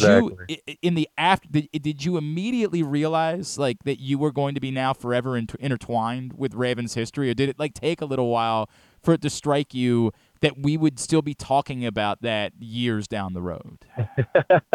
I don't know. I just, it's just a surreal moment. At the end of the day, it's a Super Bowl, and it's still the victory for us in this prestigious organization. And just to be able to be a part of that, it's grateful in itself. And I didn't start the year off the way I wanted. I broke my back in camp earlier that year, and I was trying to figure out where I stand on this team and this roster. And starting from that to obviously I'm playing meaningful games, doing special teams. Then playing meaningful games, starting games, to then making that final tackle is just, it's just a whole 180 from how I started that year, and it's just been, it's just been a blessing to be a part of the organization, and to win that Super Bowl, help the Ravens Nation, Flock Nation, just to celebrate. Hopefully, we get a chance to celebrate sometime soon, another one. All right, so couple of things. One, did you have another moment like besides winning a Super Bowl? It's specifically with the Ravens. That was we always used to use the term pinch me moment on the show. Like oh my God, I can't believe I'm here. Whether it was like a first interaction with Ray Lewis or Ed Reed, or did you have anything else during your time in Baltimore? You were like, I genuinely can't believe that this is my life. Did you have anything else like that? You know what? What's crazy enough, when my first, a lot of people don't know who we are next to in locker rooms and stuff like that. So in the locker room, to my right, I'm not mistaken, was Marshall Yonder. Okay. Pro Bowler. Yep. Over in that sort of weird corner that used to exist in the locker room. Yeah, exactly. Early on, right? Yeah. Then to my left was Elodie Nada. Yep. And to the left of him was Terrell Suggs. Mm-hmm. That was my corner of locker room with those guys. So I had that was more of like I'm next to like legends. Like at the time, I already knew they was great, but obviously they all three of them just turned up. They just phenomenal people, phenomenal. Like they all played a part in me trying to figure out where I stand in this league, and and all that. And then some gave me a lot of tips, and we talked all the time about everything. And that was like guys, like I'm in the league, and I'm next to guys who are like I looked up to and thought was like I would never imagine having these conversations with them about ball and just our families, our kids hanging out together. It's just it's a crazy moment being like that. Was like, dang, I'm in NFL. And then obviously I said the story before, being Ed Reed, like being him as my guy still to this day. And we were my first start against the Broncos. He let me come to his house, and wow, we sat down in the basement, and me and him just sitting there watching film, and going over the Broncos and stuff like that, and how he watches the game and breaks it down and stuff like that. Then seeing how it shows up on Sundays is even crazier. And I appreciate him for giving me that knowledge. And I took a lot of those things me and him talked about to, my whole entire career, is how to study film, pay attention to the offense on a whole different level than I can ever imagine. And definitely super grateful for that. And those are some moments I can think of early on in my career. That's really cool. That made me That's really cool, man. Like that is a game, and Ed will tell you he kind of got that from Ray, right? Like that is exactly. That is really cool. And obviously being in the room, Ray Lewis don't make it. It's even crazier. Come on, on the regular. Right. It's like this is real life. Yeah, that's really cool. Yes, of course. I've never asked you before. One of my favorite people in that building is Joe Ortiz, who is the Ravens director of scouting. Oh, yeah. And so everybody, for people that know Joe is like Mr. Auburn. Like he is, it is what he cares about. His passion in life is Auburn football. But, for whatever reason, maybe because there was an Alabama man in charge for a long time, there weren't a lot of Auburn guys over the years. Exactly. I'm with you on that. Did you know like how much it meant to you, or how much it meant to him that like he was able to get you and you were able to have success? And like, did you guys have a bond because of that? Me and Joe always had a bond. He texted me. Matter of fact, we texted yesterday. Just congratulating him on a long career, and of course, just having that armor bond. We text all, throughout the years, of course, and he's been a big advocate for me as well, and I'm just so grateful that all those years ago, and he wanted to bring me into the organization, that I panned out to have such a long career, and I'm pretty sure a lot of people probably thought before that probably wouldn't even have this long career, and it worked out, and I got to give Joe Ortiz all the salute in the world, and a War Eagle as always, and I appreciate him and giving me all the opportunity to play this game at a high level, and obviously play it for the best organization in the world, the Ravens. It really isn't no organization like it. And I wish I could say, in fans, I wish y'all, I'm telling you, it's not over exaggerated. I'm pretty sure you guys hear this enough. You got guys who play for other teams but chose to retire as a Raven for a reason, because it's a first class organization. It starts all the way from Bisciotti, and it trickles all the way down from to Eric, as a GM, to Harbs as the head coach, and it's just amazing organization. Did you ever say to him something like, "Hey, bro, if you love me this much, why didn't you draft me?" You know what? Hey, look, it is what it is. I can't complain on that part, because who knows? Like I thought about coming my junior year. Would I have played this long in the league? Still, not to leave early. Yeah, right. That's a fair question. You can't question how God has things happen, and they happen the way it happened, and you just go with the punches and just keep going from there. And I can't be more thankful than I am today. And plus, you wouldn't have gotten the national championship, right? Like, and that's exactly. And would I have ended up as a Raven being drafted and won a Super Bowl? All those things play its part. That's cool, man. All right, now moving forward, what's next for you? Like, what does life look like? You've had a little bit of time now. You make it official. What is it? Just chilling? I know you had your kids there with you, which was awesome. But like, what's next for Josh Bynes?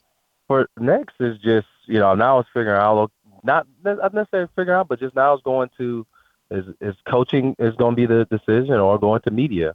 I feel like I have the ability to do both, and coaching, obviously, it seems like the next move, and it's something I've been loving to do and passionate about, and I feel like I've had a long career of knowledge, and be able to pass that down to other guys and help them have long careers as well, and just teaching the game of football. I feel like it's from a player level, it's a lot different, and be able to relay that to them to simplify the game as much as possible, in any way capacity. So I'm definitely looking forward to that opportunity for sure as well. That's cool. Obviously, the days are a little bit longer in coaching, as you know. I don't know if you're still up for like those 14-hour days at this point in your life, man. Those guys are working. And then I maybe it's a little bit awkward, because I guess he kind of maybe stepped in and took your spot. But like, seeing what Roquan, like, can you define? Because I think we've all attempted to try to define what the impact of Roquan Smith has been on this football team. You obviously saw it firsthand. Can you explain exactly what he's done and how transformative he's been for this organization? Wow, he's just been so awesome, and it's just what this organization has been needed since Ray Lewis and C.J. Mosley left, and he epitomizes the game of how to play the game at the middle linebacker position. And he really is. He's fast. He's quick. He's all full of emotions. Take it personal every single time he walks on the field, and just a hell of a football player. And just all he want to do is see whoever has the ball and hit him and knock him to the ground. You see that relentlessly throughout every play, and he's just an awesome person on and especially off the field. That guy's a great dude, great personality, and definitely just one of a kind for sure. And just see him and PQ just do their thing this year. It's just been it's just super amazing. That's awesome, man. Josh Bynes, so happy for you, bro. I know it's Bynes time. Bynes time 56 on Twitter. And it's JAB 56 on Instagram, correct? Yes, correct. Josh, congratulations is the word that comes to mind. What an unbelievable run you've had in this league, and we can't wait to see what's next for you. We're grateful for everything that you did for the Baltimore Ravens over the years. And really appreciate you taking a couple of minutes to chat with us this morning, man. Of course. Thank y'all for having me so much, and I appreciate y'all. Josh Bynes, former Ravens linebacker, after he made his retirement official over the weekend, retiring as a Raven. Great to have him back. And, I mean, what a run. Like, it's one of those incredible success stories and one of those neat stories that we just kept coming back to, right, where you didn't know exactly how to define it. But, like, the Ravens... He really became, like, in case of, well, if something's going wrong, we can always call Josh Bynes. If something's not working, let's just call Josh. He'll come in here. He'll fix it. I mean, his role in 2019, critical. I mean, like, critical. It's easy to forget because when we think of 2019, all we think of is running the ball and Lamar and the brilliance. It's easy to forget what a mess, because remember the win streak, but what a mess the defense, in particular the linebacker position, was, and the solution was L.J. Fort and Josh Bynes. And you look back on it like, what? Like, that solved all your problems? Yes. Yeah. It did. I don't even remember exactly when during the season it was that they made. Well, because was it when they traded Kenny Young, I guess, or no? They traded Kenny. That? I think they realized that Kenny Young was expendable after they brought in. Yeah. Who did they bring in? October 2nd was when they signed Josh Bynes. Gotcha. In 2019. And then was Fort there the entire camp? That's what I feel like they signed both of them. I feel like they were both. September 30th, L.J. Fort signed with the Ravens. So it was the same week. After a mess of a start, they signed L.J. Fort and Josh Bynes off the street. And it was, okay, like, we'll see. And the answer was, it worked. Impossible to understand. Somebody would say it's somewhat similar to, like, Kyle Van Noy and Jadeveon Clowney being the answers this year, but at least like those guys had a pedigree. Like at least those guys were at a point in their career top-notch players. I don't want to take anything away from Josh Bynes and L.J. Fort. Like the nice guys and solid players, but they didn't have the pedigree of those guys.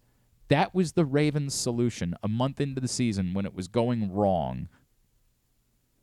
L.J. Fort and Josh Bynes. And all it did was turn into the greatest regular season they've ever had. Wild, man. Really wild how that worked out. But, yeah, really, really cool story for Josh Bynes and the career that he was able to put together. Appreciate him taking a couple of minutes for us this morning to reflect on that. All right, winding down for a Tuesday edition of the program. Again, we will be at Alonzo's tonight as soon as I know. And as soon as the show ends, I'm going to talk to Tyus and see if I can't get an answer from him. But as soon as I know something, I will let you know who's going to be joining Tyus at Alonzo's tonight. The point is, if it's dependent upon that, I don't know that I want you there. I want you to come out and join us for the Tyus Bowser show tonight. Also, if you've been, thinking about trying to help us out with Helping Up Mission, stop up, drop it off with me tonight. I'll make sure it gets there. Anything, toiletries. I've had people who have said, hey, do you still do we don't still do coats. But if you happen to have some, they could use them. They just can't take on the massive donation that we used to bring them. But if you have a few, please let me know, and I'll figure out a way to get them there. And you can just stop by tonight at Alonzo's, and I'll get them from you, and I'll take them over for you. So that's that's all what's going on. And as soon as I know, I'll make sure I pass it along to you. Let's get a tidbit. Tidbit is brought. Yes. Can I set my meter? You want to set the Lamar meter? Sure. My by all Lamometer. means. Yes. All right. What do you want to? So where it was last week? We were at 49 last week. Still higher than I would have it, but it's not. I have no dog in this fight. After the events of the number one seed in the this AFC. week, I mean, things certainly only got better. So I think I'm gonna have to notch it up to. I mean, as Mike Golick Jr. said yesterday, clear cut. Yeah, best he did team say in the that. AFC He said right that, now. Clear cut best team in the AFC. I mean, the only teams that you maybe worry about are the Niners and the Cowboys, and you don't have to worry about that. Well, I mean, I guess we'll see the Niners in 2 weeks, but you don't have to worry about them until the second weekend of February. So let's notch it up one more percentage point. Whoa, you're going pure 50-50? 50%. Wow, look at 50% chance that Lamar wins a Super Bowl. Obviously, a lot of that leaning on the events of this season. This particular part of the Lamar meter was not fully round, so it's a little bit difficult to get it at exactly 50.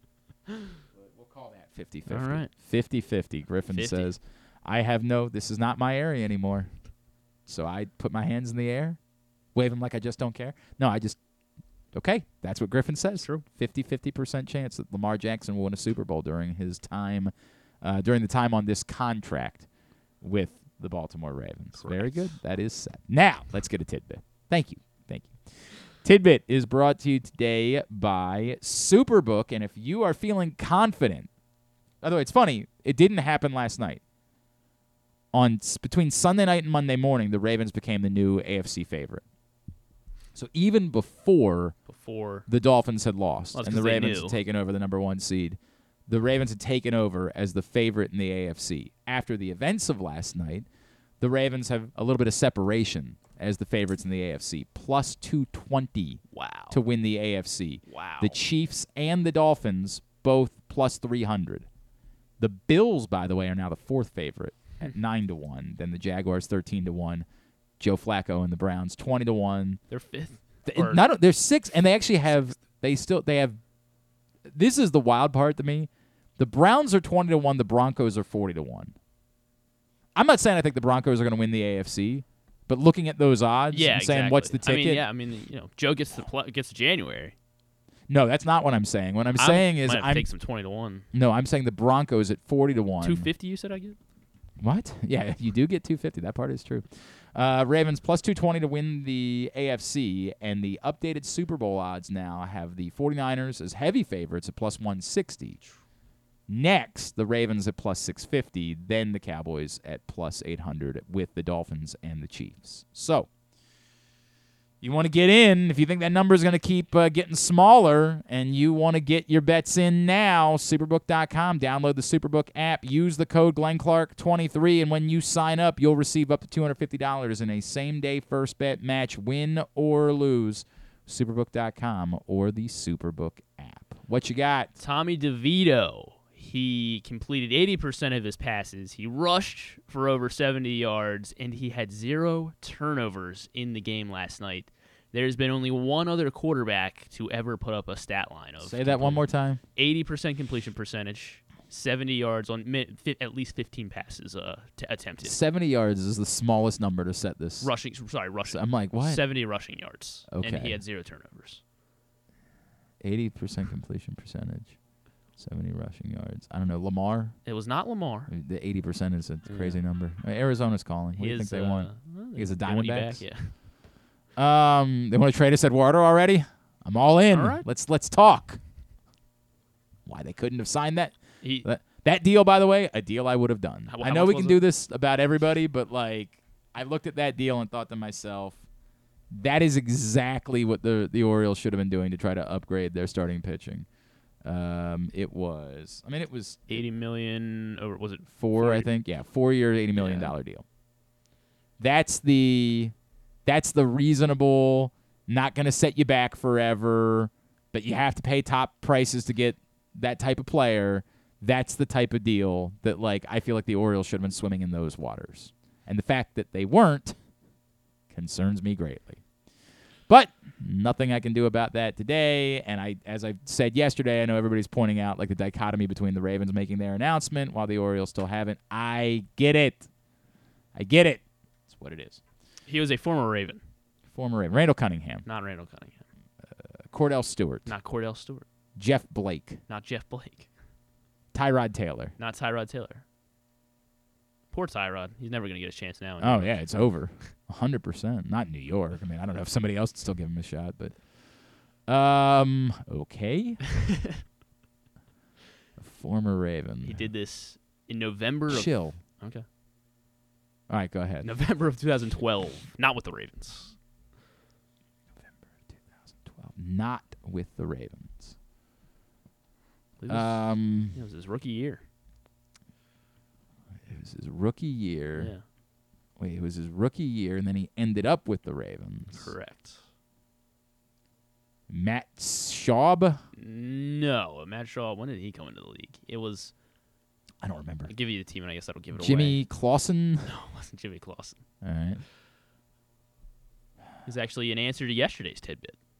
I already forgot what yesterday's tidbit was. That was the three-loss Griffin. Heisman. Three-loss Heismans. Oh, RG3. RG3, yes. Yeah, he went RG3, 14 for 15, had 4 touchdowns against the Eagles as the Washington Football Club took down. He also had 80 rushing yards, RG3, and Tommy DeVito. Well, I mean, that was, I guess, I don't even know if I need another one for you. Superstar. Debo Samuel, he became... can you save it? Yeah, sure. All right, because I got a couple things. Okay. I've got... Well, I had 2 that you would never get. That's why I was just going to read Okay, them. go ahead. Debo Samuel became the second player in NFL history to total at least 100 yards receiving and score both a rushing and receiving touchdown in back-to-back games.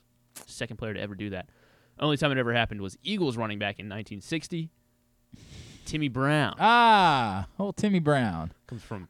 It's weird how he managed to stay around long enough to end up with the Raiders later. It's kind of remarkable when you think about it. And then, how did he play at Notre Dame? How did he still have eligibility there? I don't get that. Comes from Dante Koplowitz Fleming. He does an NFL research thing every week. A lot of love to him. Helps me out with these. Dak Prescott also is currently on pace to be the first player in the Super Bowl era to lead the NFL in passing touchdowns the season after leading the NFL in interceptions the year prior. How about that? The only other player to do so in NFL history was in Brett Favre? No, it was not. Before the Super Bowl era, 1945, 1946. It was Bob Waterfield. Bob Waterfield. Hall of Famer, Bob. Bobby. So Dak looking to do that if he can stay on top of the touchdown passes. Titans stat shares Derrick Henry, the third player in NFL history with 10 or more rushing touchdowns in 6 straight seasons. The other 2 were... It was Titans? Yeah. No, NFL history. Okay, NFL history. Because I feel like Titans. Yeah. Eddie George isn't on the list. No other Titans on the list. You are so obsessed with the Titans. Barry. Not Barry Sanders. Jim Brown. Not Jim Brown. Lenny Moore. Not Lenny Moore. Man, 6 straight seasons with 10 rushing touchdowns. Mm-hmm. Damn. LT. LaDainian Tomlinson is one of them. Yes. Adrian Peterson. Adrian Peterson is the other one. Look at that. Very right. good. The sports questions at trivia were entirely too easy last night. Very frustrating when you're the sports guy on the team and you get it, and then like everybody else in the bar gets it too. Literally, one of the questions was name the 2 MVPs in Major League Baseball this season. I believe Shohei. Yeah, he eked it out. And then I guess it was Acuna. Yes, of course it was Acuna. Of course it was. Also, I believe a unanimous selection, if I remember correctly. That's true. Yeah, that's right. It was like both were unanimous. Not difficult in any way. One of them was, who leads the Ravens in receiving yards this season? Would it be... Well, I know. I see what you're struggling with. In fact, we got more information. With Mark Andrews out, who now leads the Ravens in receiving yards? I think Odell. No, did you? Is it Zay? Is it Zay? Yes, it's Zay. Okay. Well, I don't know. Wow, Zay had like a couple hundred. Can't believe you games, got didn't that he? one wrong. That was very. Well, I mean, I don't know. Odell had a slow start to the season. Yeah, I would have. He did have a slow start. Okay, so it is Zay. That makes. And then sense. the other one was part of a multi. There was a. I feel like he keeps doing like 50, 60-yard games. That's why. There was a multi-answer question that was like all of these things are also the name of a vacuum brand, and the hint was the last name of the player that scored the touchdown on the Tennessee Titans Music City Miracle. It's also the name of a vacuum. Who scored the touchdown? So is it? I didn't need the other part of it in order to get that. Is it Hoover? No. I don't know. I can't remember who scored the Music City touchdown. Kevin Dyson. Kevin Dyson. Vacuum. Rough scene. Rough. I mean, scene. All I know is it happened. Scene. Sadly, the other half of the Music City Miracle passed away this week. That was really sad. Is a legendary former Terp and a friend of this program, Frank Wycheck. That sucked. That was crushing. I love Frank Wycheck, man. Great guy. He had been through a lot health-wise. He opened up. I mean, the last time he was on the show, he had sort of stepped away from doing Titans games. And I don't think we knew that when we had reached out to him because it was around the time of something related to the Titans, and we'd reached out, and he started opening up about it. And we ended up having a long conversation, he and I. And I did not know everything that he had been going through. I think real CTE problems there, just awful. I mean, if you know how he played the game, I mean, that was unfortunately going to be real. Frank Wycheck, great guy, hell of a football player, was really saddened by that this weekend. I don't know how you transition from that. I don't know how you say, now let's talk about the dumb stuff that's on TV tonight. I got to be better than that. Like I can't bring that up at that time. That's really the wrong. You always do that right going into a commercial break. That's the way that it works. Tubular. Here's what's coming up tonight at Totally Tubular. It's brought to you by your local Toyota dealer, buyatoyota.com. The Toyota Tacoma comes in a range of models and trim lines, so you can choose the perfect Tacoma to reflect your unique personality and driving habits. Check out buyatoyota.com for deals on new Tacomas from your local Toyota dealer today. Of course, the Tyus Bowser Show is tonight at 7 o'clock from Alonzo's on Cold Spring Lane. Big Ten Network, Alcorn State and Maryland at 7 o'clock. Fox Sports 1 has Coppin State and Georgetown at 8:30. ESPN Plus for UMBC St. Peter's at 7. Right now, the Maryland women are hosting Towson. They did a field trip day thing. That's on Big Ten Network Plus. Nothing really significant college basketball tonight. TNT has Lakers Mavericks at 7:30, obviously. Now, they've already won their championship, the Lakers, so I'm not sure if they really care about any of the rest of this because they're the champions. So why would they care about the Mavericks game tonight? That's 7:30. Warriors Suns follow Big at 10 letdown o'clock. spot, yeah. I mean, how do you possibly come back? God, I wish I could pretend. They get the Vegas flu too, you know. Yeah, that's right. I wish I could pretend that like it was as cool as you guys think it was. I wish I could live that world where like you don't have to actually have a conversation. Can't do it. Gotta remember. Well, that'll be the tidbit in 10 years. You know, who was the first ever NBA Cup champion? Yeah, I don't know. Even the internet will be able to remember that. ESPN Red Wings Name Blues the all-tournament 7:30. team. I did appreciate the Michael Jordan never won an NBA Cup. That was good. Like social media content. The funny thing is, I thought of that like on Sunday morning, and then I went to Twitter, and everybody was already doing it. So. Too late. Red Wings Blues 7:30 on ESPN. Blackhawks Oilers at 10. And the USA Network for WWE NXT tonight at 8. Non-sports. Of course, another episode of Big Brother Reindeer Games on CBS. Of course. And on Fox, a big one is the Masked Singer Holiday Sing-Along Special. Can't miss 9 that. o'clock with PFF Sean in attendance. What? The other PFF Sean, my PFF Sean that lives out in Los Angeles. Is there literally nothing else to do? Yeah, apparently. Like, did he go over the entire? Like, has he been to all of the light displays? I told him in to Southern make sure he checks California? out a snake oil taping because snake oil is nuts. People in that one they're like going to the snake pit. I've and they do only this. ever gone to no, we're not doing that. No, snake pit. Stop. I've only ever seen 2 show tapings in my life. I went to Letterman once. That was always a big deal for me to go to Who was Letterman. Doesn't matter. Sheryl Crow was the musical guest. I don't remember who the one of the guests was like a clear like fill-in for somebody that they tried to get. It was like a rugby player that like lost a finger or something like that. It was a very clear fill-in guest.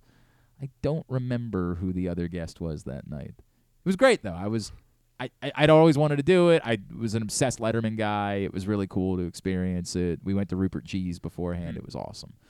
I've never done SNL. Like that seems like that would always be something that I would want to do. And everybody's like, well, you could probably get in for the rehearsal, but like it's almost impossible to get in for the actual live show.